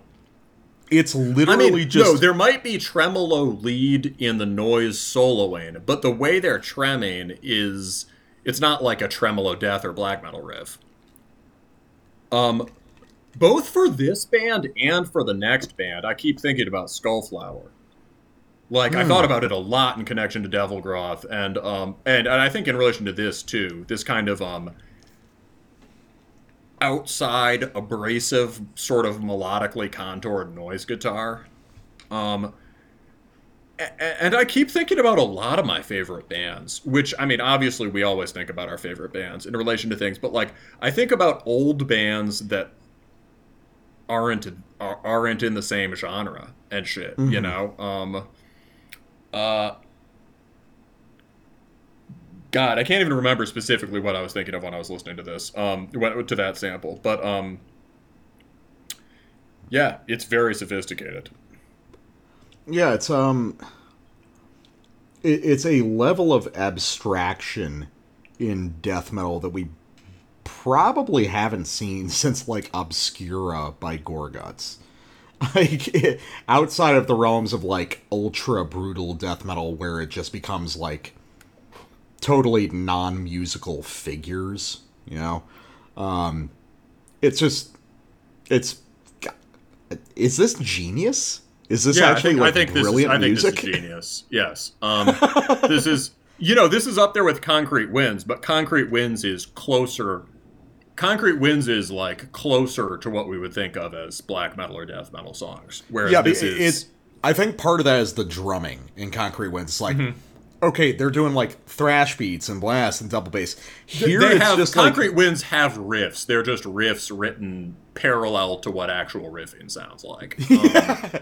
But here it's like, that's actually another thing that's notable is the drum performance on this, which is like in your very first sample off Devouring Sorrow.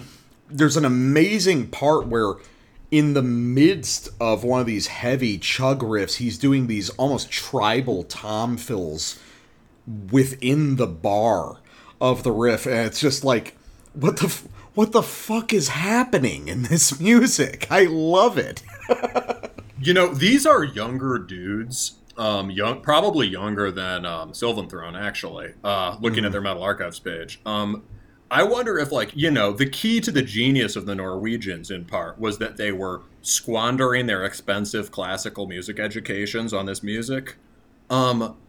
These kids probably play in jazz bands. It's cool. Yeah. Oh, I'm just looking at the, goddamn. I'm looking at the guitarist of this band. He's 18 years old. So, yes, you're correct. Yeah, this is American. It's the American version of that. They're probably trained in jazz or other kinds of things like that. And, you can hear it for sure, but in a non-annoying way.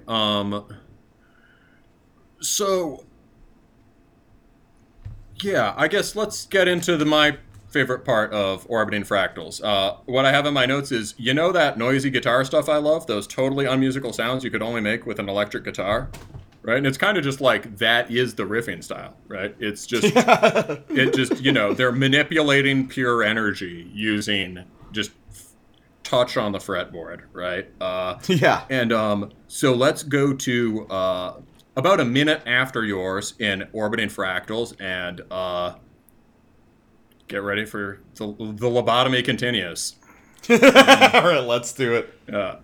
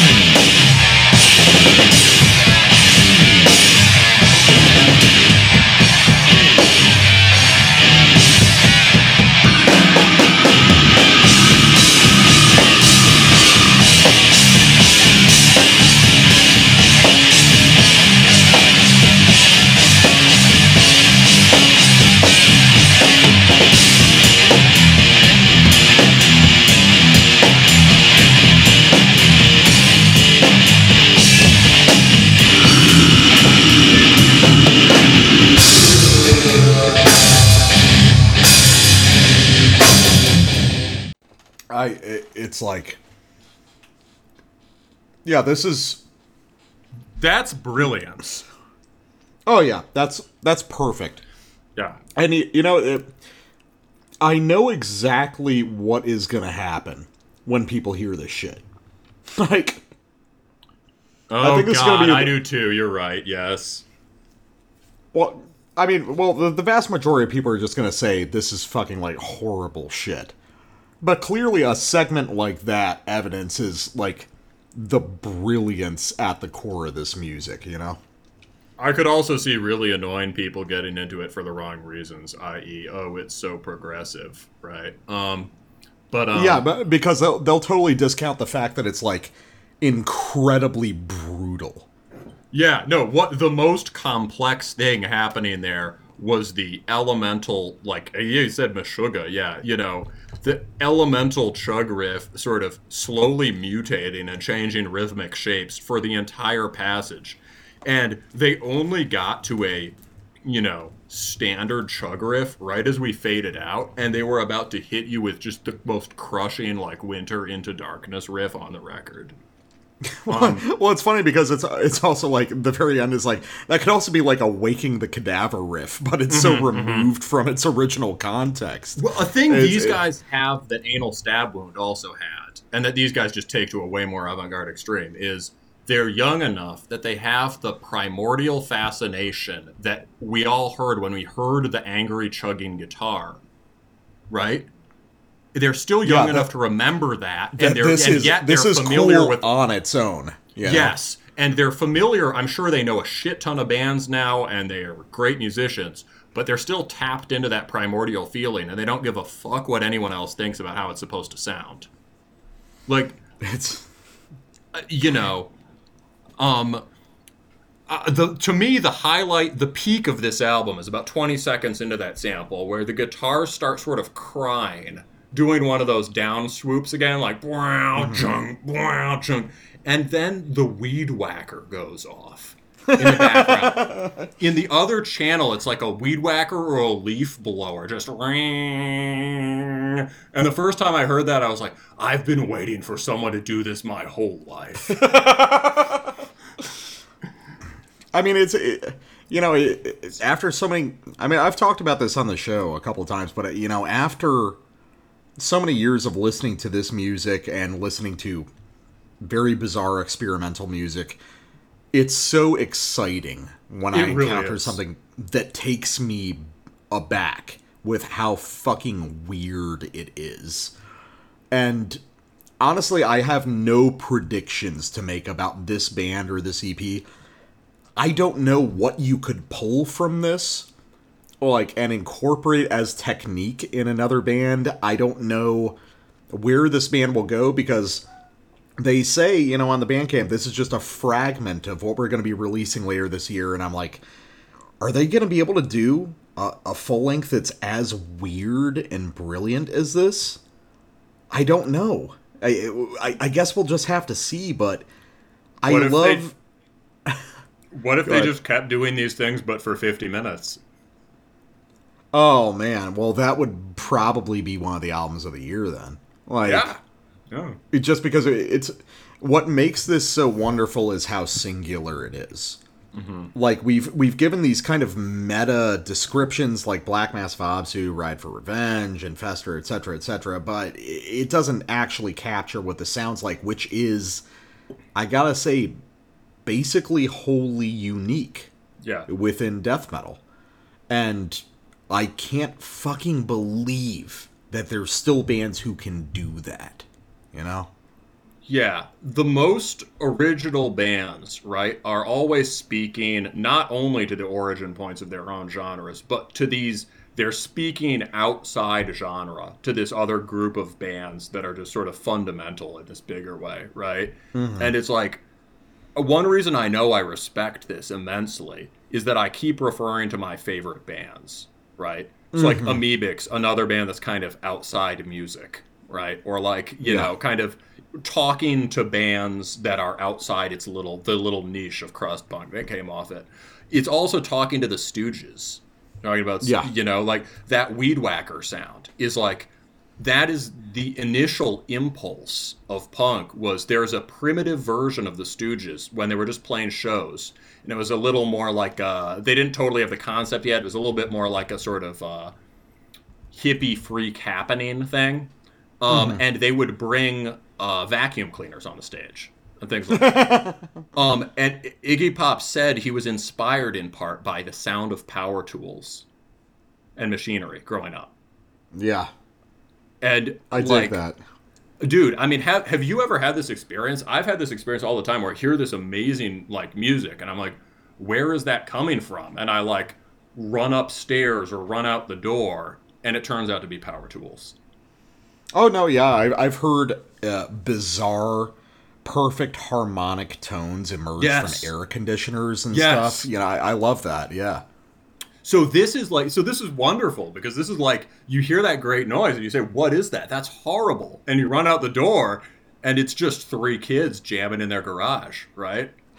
These guys managed to recreate the experience of listening to Power Tools, but with intentional music, which which is a triumph.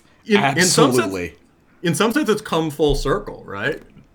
Yeah, it is. And, you know, lest anyone get the wrong idea about this, we're not saying this ironically. This is truly brilliant and cool music, and I'm so excited to hear what they do after this. Yeah, man, this is another one of those, you know, the Devil Groth is like this too, but this is another one of those, you know, sort of, oh, good, all right, everything is going according to plan. Thank God there's still kids doing this. Yeah, yeah, exactly. So, you know, hopefully this starts a new genre, right? You know? Oh, yeah. Yeah. Abstract fucking, like, nothing death metal is fucking, I am totally down for that. So the people their age won't, my guess is that people their age or older won't pick up on it. It will be kids, it will be people who are 13 now who hear this and think it's cool. Yes. Mm-hmm. I mean, we are reconstructing Mayhem's Death Crush through completely different tools here. That's a good point. Thank God we're here to hear it. So outstanding music. Take a quick break. Get to our final record of the night. Hey, it's Kari from Sepulchre Curse. And I'm Jakob. You're listening to Terminus.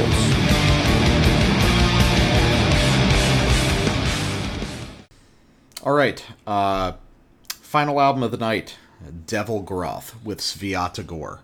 At the time of recording, we have just crossed midnight into the 7th of February, and I am willing to say right now that this will be quite possibly on both of our end of the year lists. Oh yeah, for sure. I mean, it'd be hard to we do 20. It'd be hard to imagine this not being on there, and I don't think it would be number 20. No, this is a completely outstanding record.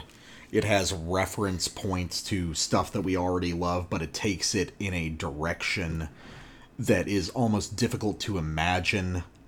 I'm not even sure how to begin describing it, apart from imagine taking Branacald to its final logical conclusion of becoming purely abstracted nature music, divorced of any idea of heavy metal and really most ideas of black metal. It is entirely singular. Honestly, there's really no comparison available for this music. Yeah. I mean, yeah, it's like, I mean, I think the cool thing about this is that it finds a territory that existed in, like, in the weaves of fate, in the sort of worlds, in possible futures, right? Possible future trajectories. This clearly existed, and now we know it had to exist. But this guy saw it, right? He sort of, like, now that we can see, okay, so it seems like what he did, right? Yeah, it's like it's coming from Branacald pushed further. There are these other really weird marginal Blazebirth Hall bands like Votan Solve or what's the other one? Raven Dark. Raven Dark. Yeah. And, you know, those were very out there, very not heavy metal, black metal really only in the sense that they were, you know, storming and propulsive and dark, right?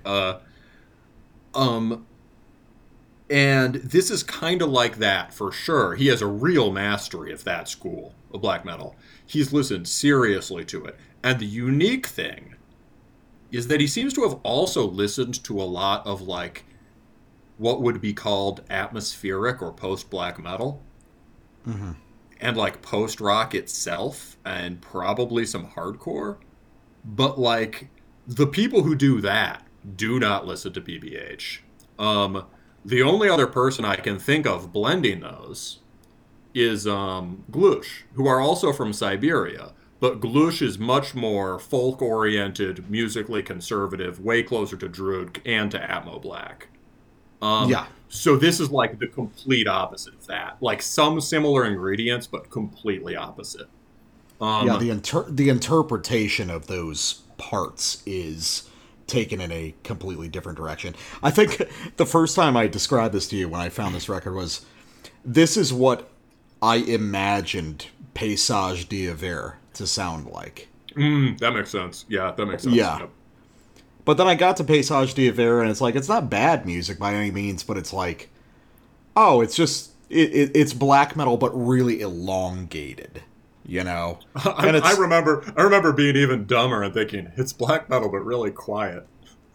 That's not unfair. That's not unfair, especially for the really early stuff. Yeah, that was not what I was looking for in 2009, let me tell you. But this is... but to compare it, on the other hand, this is very loud in a way. Oh yeah. This is the power behind this music is fucking unbelievable. Oh yeah, Real quick. it's dealing with the primary materials of nature, right? Absolutely. Yeah. So, real quick, just because I mentioned up front at the beginning of the episode that I've probably listened to 20 albums at this point called Sviatogor. And I had never actually looked it up until I listened to this album, and I was like, oh, well, shit, I gotta figure out what Sviatogor actually is. So, for those who aren't familiar, it's difficult to describe because it seems like most of the English language resources about this are just copied from each other. But Sviatogor is a sort of fairy tale folk hero. He is a warrior giant in Russian mythology. And it's interesting because the stories about him don't seem to entail him doing a lot of fighting or doing really powerful stuff. But a lot of the stories seem to relate to his relationship to another folk hero, a human named Ilya. And so basically, Ilya encounters Sviatogor, this giant who I think he mistakes for a mountain at first. And he hits Sviatogor with his mace a few times, and Sviatogor just picks Ilya up and puts him in his pocket. And they end up conversing, and they decide to go off together as friends, as warriors, sort of barbaric warriors. But at one point, they encounter a giant stone coffin that is too large for Ilya, but the perfect size for Sviatogor. And despite Ilya's protestations, Sviatogor gets in it like he's drawn to it. And the coffin, the stone coffin, shuts on him. And there's different versions of what happens, but in essence, Sviatogor is trapped there forever, the last of the giants to die in this coffin. But in his last moments, he breathes some of his own life into Ilya, so Ilya can carry his Sviatogor's massive sword with him. So you're touching on these. Oh, that's beautiful. Yeah, That's it seems like almost a sort of like fucking horrific Siberian Russian take on something like the Iliad. But oh sure. Well, yeah, it's the same. Oh, the Iliad is woven out of the same kind of weave of folk of myth, right? Yeah. But it's interesting just having consumed so much Russian media over the years. It's like, oh, so we're touching on these themes that seem so consistent in Russian media. I see what you mean. Like, this is as fundamental for them as the Iliad might be for a Greek. Yes. Because, like I said, I've listened to 20 black metal albums called Sviatogor. Yeah. So it's touching on I've these seen the name themes too. Yeah. of massiveness, but also fragility and sacrifice and inevitability of fate, which seem deeply woven into a lot of Russian movies and books and games and stuff that I've consumed over the years. And it's reflected very well. Pay attention to the cover of this record where you see this small warrior and against these mountains and then this giant kind of stone mountain to his right. But that mountain is actually a face. That's Sviatogor. It's not the small warrior. Dude. And understanding that made me understand this record better. It is about nature and inevitability and massiveness beyond what you can conceive. There's a kind of inertia to the inorganic, right? If you talk about this titanic, Nietzsche talks about the titanic order in The Birth of Tragedy. He talks about this hypothetical sort of the Iliad being founded on memories of this sort of titanic age, the barbaric age, the pre-classical age of heroes, right? Mycenae and whatever, right? And this idea that earlier generations of gods, titans, who are like less anthropomorphized, close to the earth, and where there's this keen awareness that everything is force and everything is driven towards necessary ends, right? And it's like, yes. Yeah, and so he talks about, and there's sort of like benign Greek classicism, the smiling statues and all that are this kind of glorious edifice that arises from that knowledge. This is completely but if you go to the really old myth, like the Slavic myth or the Celtic myth or whatever, or the Vikings, there you have it. The Titanic order. Right. This is music that reaches back to a sort of myth beyond everything. Yeah. The mountain has to retire to itself. It sees the coffin for itself, and it knows that its age is ending, and it just goes. This is music that is the beginning and the end of time, and that sounds dramatic, but it's like it's forever music. It's eternal. Yes, that's something that has in common with Blazebirth Hall. Yes, Blazebirth Hall is always eternal music. You take this flowing flux of energy, right? Swirling Siberian storm, basically. And if you really follow that flux, you start to see it cycling, and you start to see the patterns. And if you're really attuned to movement and process, you see the patterns, and once you're attuned to the patterns, you start to see eternity, right? Mm-hmm. And so this is... Yeah. Like the greatest moments of Forrest and Branicald are exactly like that. So give us your sample, bro. Dream of the Ancient Land. A song where, at this point, this is the second track on the record, I still thought that, in my mind, I thought this still might proceed like black metal. Yeah. I thought that it might, because what we're going to hear here is it's a sort of break in the music, and I always expected it to come back. Mm-hmm, mm-hmm. In a metal way, to have a triumphant return, but it doesn't. It's just icicles falling and shattering against stone forever. That's all this music is. So, let's check it out.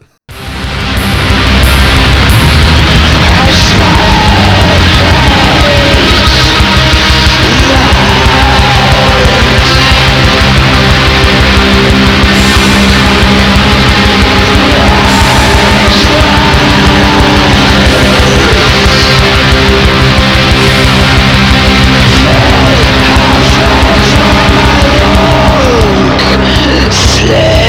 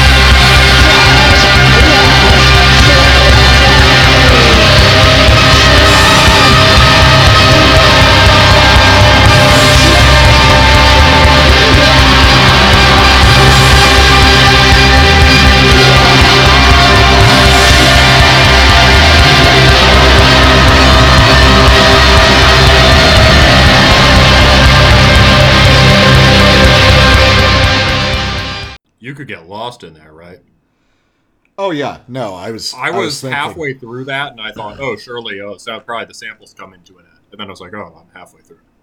No, it's like after listening, I don't even want to finish the show. I just want to like throw off my headphones and just walk into the woods and I haven't felt that from a record in so long. Like, it's so hard to, there's been so many records over the years that so many metal critics or whatever has been like, oh, this feels like a place. This feels, natural and geological. No, this actually gets at it because the thing is, the nature music that people talk about is always very friendly.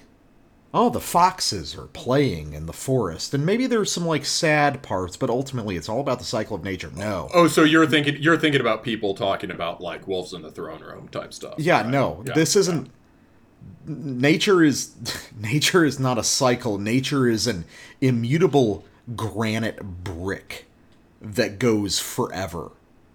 There might be cycles within it, but nature itself exists in a fundamental way.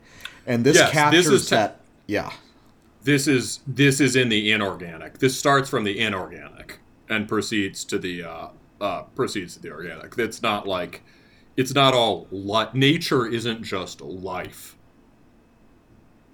This is like, as you said, icicles and rock and gravity and wind and I think the Slavic stuff has always been very tapped into that. Hate Forest as well, to the inorganic. But this especially is and beyond that, beyond nature.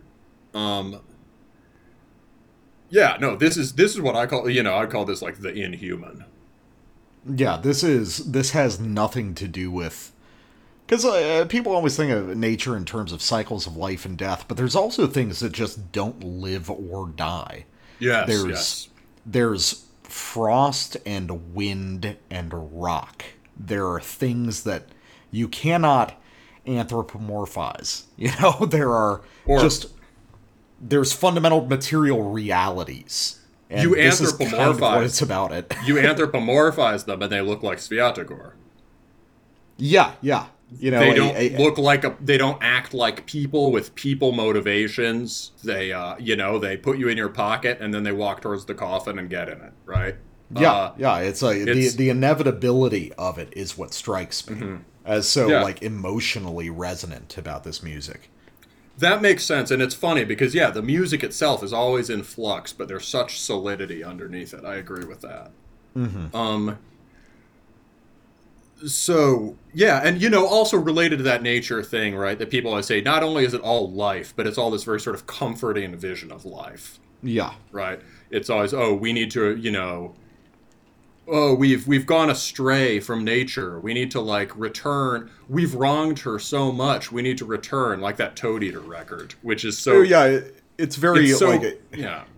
It's this parochial understanding of nature. It's like, nature is something that we need to take care of. Like nature is a pet.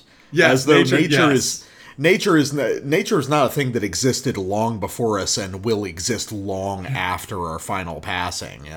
Yeah. Nature shrugs. Yeah, exactly. And when I think of black metal that sounds like nature, I think of this stuff. Right, I think of Hate Forest, or I think of, the more, the funny thing, right, is that whole nature black metal thing, all they meant was black metal stripped of its impulse. Yeah. All they meant was black metal stripped of any sense of the divine, any sense of something more than human, any sense of grimness, right? It's like,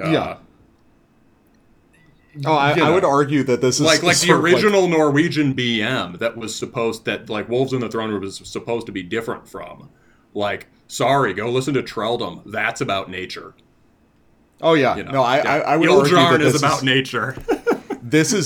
I would argue that this is the most pagan black metal we've ever featured on our show. Yeah, I mean, I think there's different modes of it, but I basically agree. Yes, this gets Well, This gets at the metaphysical fundaments of paganism. Yeah, well, a thing, I mean it in terms of a thing wholly divorced from our systems of morality and our ideas of good and evil, you know? I think all the pagan stuff it's sort of orthogonal to them. Yeah. It doesn't really have any, like, emperor, or like, I don't know, what's a good example? Like, Trelldom, Hades, Graveland, these things all operate by like a heroic code. You'd call it a heroic code or an honor ethic or whatever. It's all, I think it's all beyond good and evil. But this is like at the primal. I'm just nitpicking here, man, and that's just because I'm just nerdy. No, I get it. Yeah, I'm the pagan, right? But this is sort of at the root. This is very much at the root of that way of understanding the world. Mm-hmm. And you can have this vision of the world that's like, well, it gets back to that thing of it being like more primordial than the Iliad, right? Yeah. A lot of black metal hangs out in the Iliad, which, when people in the Renaissance read the Iliad, they were horrified. It hadn't been translated for them for a long. They hadn't rediscovered it for a long time. They knew the Aeneid better. When they read the Iliad, they were horrified. They were like, "My God, these people were barbarians." But like this is, and a lot of black metal hangs out in that territory, right? Sort of like crazed, god-possessed wolf warrior, whatever, right? This is before that. Yeah, no, and I get it. Well, it's interesting even talking about it in terms of paganism, because this is like, listening to this music is much closer to, like, me as a Catholic, my understanding of God than, most, Christians would traditionally suggest, which is something sort of outside of how we understand human thought. Mm-hmm. And, yes. Human relations to things. It is something so entirely outside of our experience that all we can hope is to attempt to translate in fragments its understanding. Like when I listen to this, when I listen to this, I get a similar feeling to when I listen to Reverum Ibn-Malacht, Yeah, for sure. Like, Odin stealing the meat of poetry. There's plenty of weird stuff in total myth logic that makes no quote-unquote sense relative to the modern world. This is before that, right? Yeah. Odin stealing the myth of poetry has some sort of, it's very, it's like, the gods are more personalized. There's like more, it makes more quote-unquote, Guinness burp, sense. Guinness Extra is a significant, if you're not getting it at the bar, I think Guinness Extra is a significant improvement. Anyway, I suppose we should play my sample. We have so much to say about this, we should probably play more for them. Sure. Yeah, what you guys are getting is definitely Terminus After Dark. This is, this is from the beginning of the record. And this, I think I can tie into your idea about the indifference of all of this. Because this is so much of the Slav stuff is at the interface between folk music and this kind of inorganicity and alienness, right? This is way more just in the inorganic and alien. At the beginning of this record, I thought I heard, okay, there's this like pretty skillful, slightly folky version of a bog standard twinkly post-black riff. And that's what opens it. And it's like, I would describe that genre and that guitar tone as my personal enemy. So I was a little bit unsure, right, what to expect. But let's just listen to how this record opens. So let's just go from just 20 seconds from the beginning, and then we'll pause it for a sec.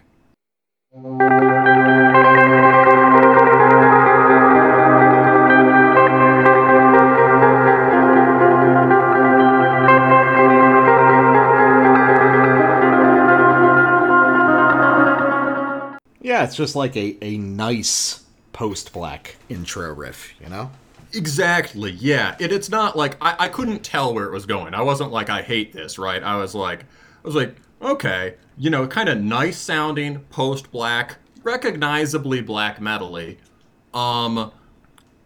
recognizably a riff, right? Um,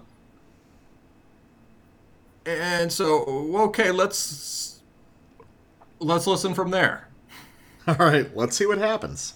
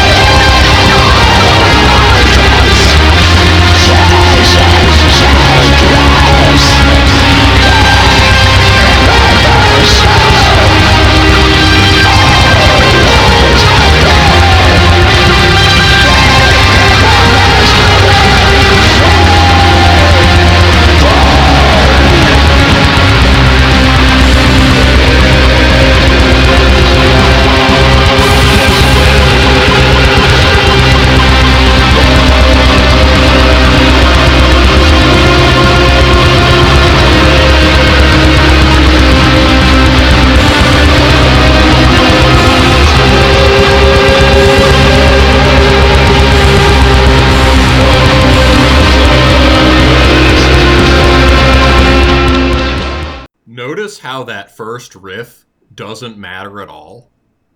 Yeah, I know what you mean. Well, it's like it's there needs to be an intro, but the content of that intro is interchangeable. Yeah, it's like, and that riff does come back, and you get one of the, right. It fades out for a minute as this sheet of guitar noise comes back in as the bass drum comes in, and then we get just the shade of a Emperor style Motorhead beat. The bass, which is really important on this record, comes rumbling in, arcs up, and that melody comes back and locks in with it. There you go. That's one of the only black metal, like conventional capital B, capital M moments on the whole record. And then it's gone. And yeah, it could have been any riff. And so what I thought about is like, it's the opposite of like this, it relates to what you were saying about, nature beyond life or whatever, right? It's like, in the 19th century classical music or the Romantics or whatever, they were really into this idea of everything is life, right? Even things that don't seem to be alive is life, and life is all related to human thought and blah, blah, blah, right? And so there's this organic quality to everything, and everything grows out of the beginning. So Beethoven, right, in the Fifth Symphony, da-da-da-dum, da-da-da-dum, right? 4 notes, right? And those 4 notes, he spits the whole symphony out of that, right? And there's something very profound there, and something you can learn about, like, plants and animals and things, right? Yeah. But, like, for Stravinsky, right, who you like the Rite of Spring a lot, right, too, right? Oh, yeah. Fuck yeah. Yeah, every metalhead should listen to that. But,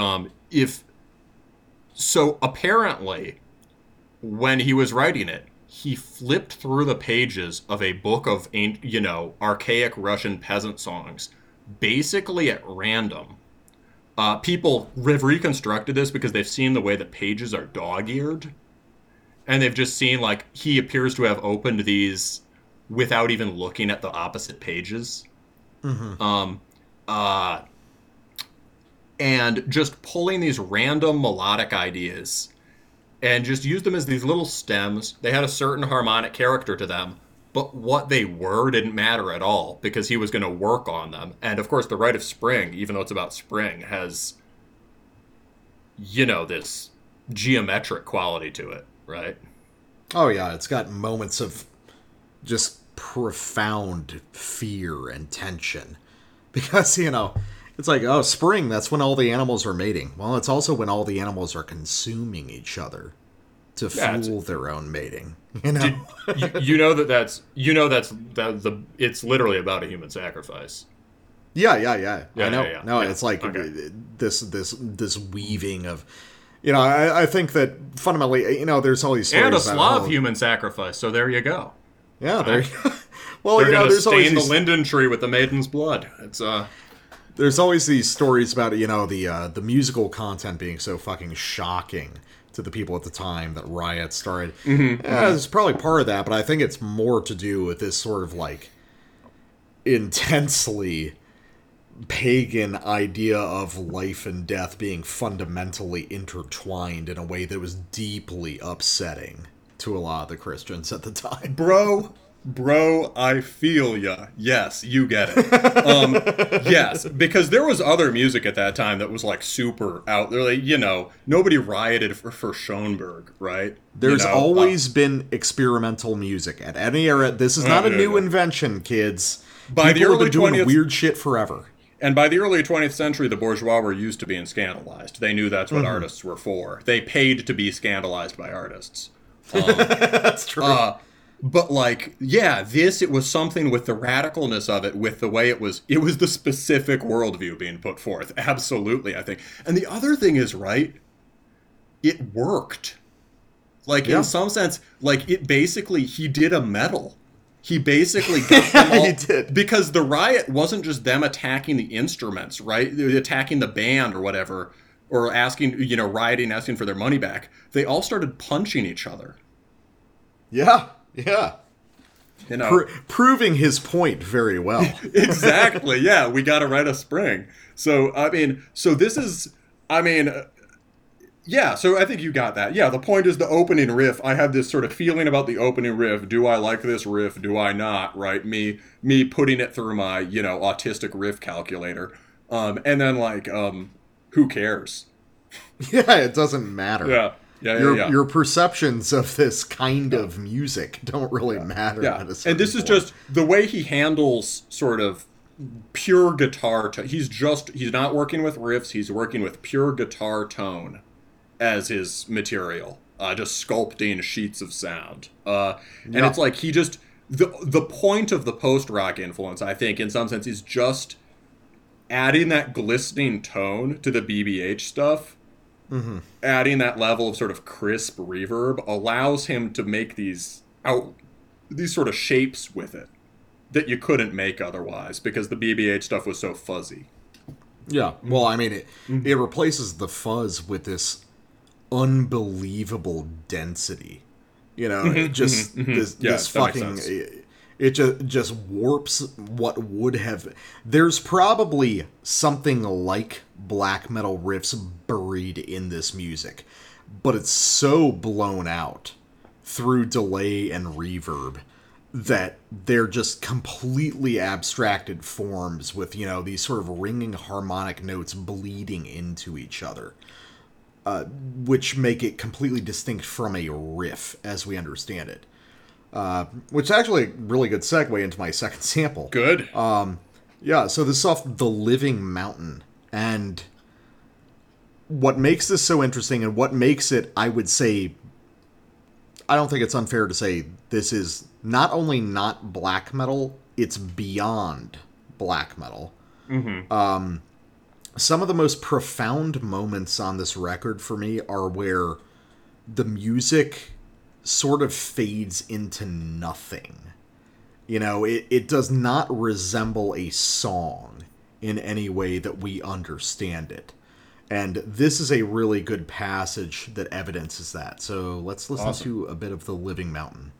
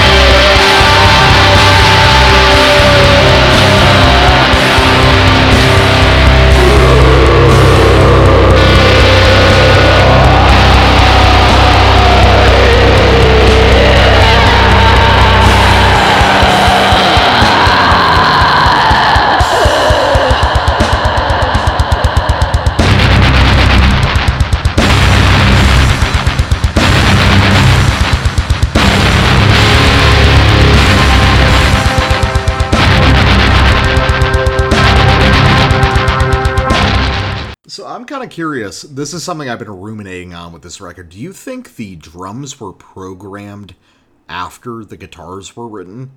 Because they are not adhering to any sort of conventional rhythmic structure. Yeah, I mean, what's fascinated me listening through that was just like, and through all the samples, really, is how, like, it's not like there's no sense of, you hear nods to all sorts of set rhythmic forms from metal, right? You just got a bit of a nod to a metalcore chug passage, right?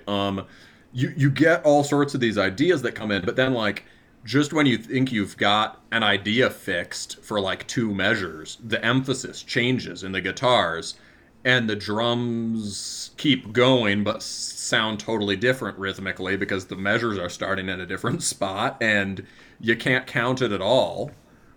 Oh, yeah, no. Finding the one in any of these fucking songs is almost impossible. Dude, that's a really good point, and that relates to what how you were characterizing at the beginning about eternity. It's like, you can't find the one. Yeah, you can't find the beginning of any of riff, the shit. There's definitely rhythms there, but you can't find the one. I think you're I hadn't thought about it that way, but you gotta be right. Because, like, how could you decide... How could you come up with those drum beats beforehand? Well, yeah, because in this record, the drums are more of a textural instrument.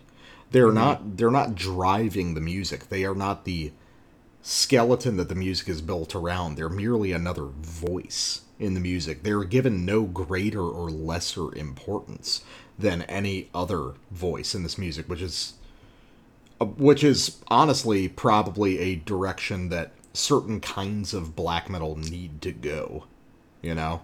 Yeah, well, we've talked about just getting stuck in standard forms, and one of those is getting locked in around, well, okay, 4 or 8 of this drum beat, right? And, you know, often the paradox is, right, often those are the bands with the least interesting drumming. Mm-hmm. Yeah, no, I feel that. Well, you know, with the Vergeblikite we were listening to a while ago, right? Yeah, that has very eccentric drumming on it. It is very eccentric drumming, and also the parts are decentered. That is, like, none of them jumps out as the lead. Mm-hmm.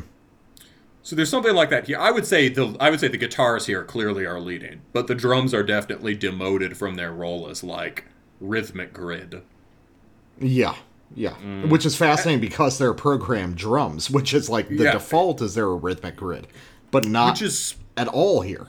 Which is smart, right? That's medium specific in a really interesting way. One way to deal with programmed drums is to say, we're going to be honest about the programmed drums, and I'm going to make industrial blast beat war metal, right? Yeah. You know, the other way to deal with it is to do something like this, I suppose, where you take advantage of the fact that you can do them in post-production and just make them up as you go. Yeah, every stroke on the drums merely exists because it is the moment in time where that stroke makes sense. It has nothing to do with, like, establishing a rhythm for the music. It is a pure sound texture that has a purpose. Like, the cymbals, like the crash cymbals, are purely to accent certain moments of the guitar. They don't repeat. They're almost entirely random. Those were absolutely programmed after the fact. Like, the crash cymbals on this are just used as textural accents. There's no pattern to them. I mean, how could you imagine where the bass drums would go? And you can imagine versions of these songs, at least some of them, parts that have the bass drums filled in under, and you could plot some blast beats under them or whatever, right? But, like, to imagine which parts would be filled in and which others would be left strangely blank, I think you have to do it after the fact. Because there aren't like parts that it makes sense. This guy is so good at unlearning, preserving many of the things that are most fundamental about black metal and just exciting heavy music in general, while unlearning so many of the preconceived constraints about it. Like, who says a double bass part has to have a snare drum? Oh, here's the snare drum, here's your Motorhead beat. Oh, there's no snare drum anymore, and now the emphasis is falling on the one. It's It's so. It's well, so the one perfect. that doesn't exist, but you know what I mean, right? Now it's a downbeat riff, right? Now it's a downbeat beat. So yeah, I mean, God, this is so cool. Yeah, and you know, I said on my notes about the Living Mountain, but we've already talked about this. Is like, yeah, this is a good example of the need to go beyond black metal. Very different approach from some of the other things we've heard, and you know, it's maybe the riff. We must overcome the riff, right? Yeah. No, I think if there was any evidence to that, it might be this record. It's like, overcome the what riff out of happens- love for. Overcome the riff out of love for the riff. Yeah, what happens when we transcend the riff form as the fundamental unit of this music? Well, I would argue that once you do that, it's no longer black metal, and that's okay. I would say that black metal doesn't have to be riff. I would say that black metal is more oriented toward melody than riff, which distinguishes it from death metal. However, it's definitely no longer metal, and I'm sympathetic to it no longer being black metal, just simply because when, you know, we've said this before, like, right, the American stuff, right, the outlaw rock, ding, ding, ding, copyrighted terminus term, is clearly different in a lot of important ways, right? Yeah. And also this music's been around for 30 years, and we love it to death, but come on, time to keep moving. Right? Yeah, definitely. So I'm pretty sympathetic to this not being black metal. It's clearly part of the tradition and it has the spirit, but it's like we needed. Yeah. I get what you mean. You know, and in some way, like if you wanted to identify the riffs on this, okay, great. This record has 120 riffs. Yeah, it kind of does. You know, right? This record's 55 minutes long. There's a rate of about. No, it probably has more like 200 riffs. It's about 4 riffs per minute.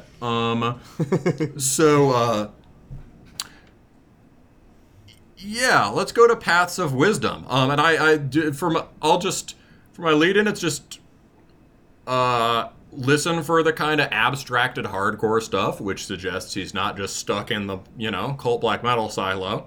Listen to the bass, which we've already talked about, which is very simple but extremely important. And, you know, also just, okay, I'll be the guy. I'll pick the big climactic moment. I'm intrigued to hear this because, like, this is not a record with peaks and valleys the way we understand them. No, this is just like the one thing that's close to it, and probably the one thing that's close to like a epic release in the way you'd normally conceive of it in black metal. That's fair. All right.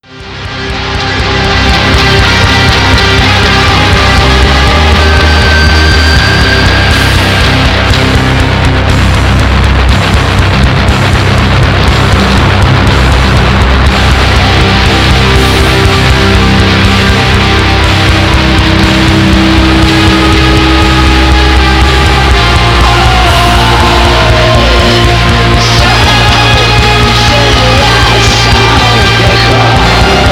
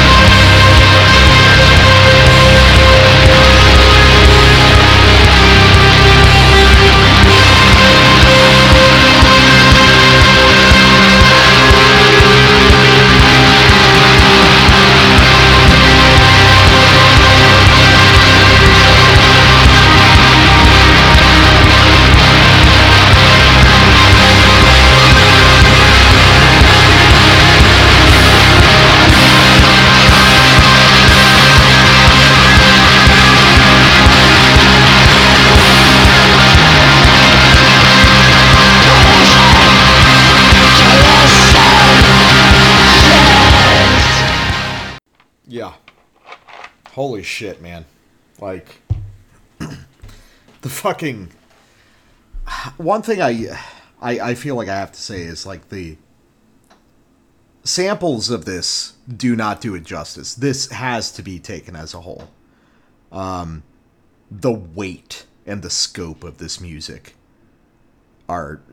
and a crucial part of it. And...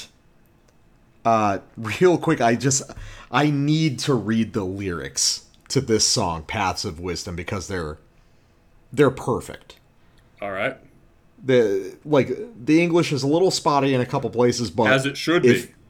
Yes, as it should be. But if you like black metal, or if you love black metal, like we do, you should get it. So it goes. The forest became silent soon, letting all the creatures to fall asleep. The moon always watches it, and the soul always wants to go back there. But we can't bring the past back. The old paths were covered with snow. The giant is dead for a long. His body became a mountain, so the trees grow on it. So we will also become soil and ashes.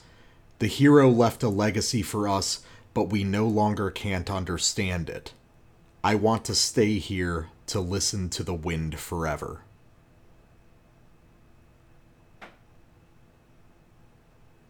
Fuck. Just cut the show there. You think so? Yeah, just cut the show there.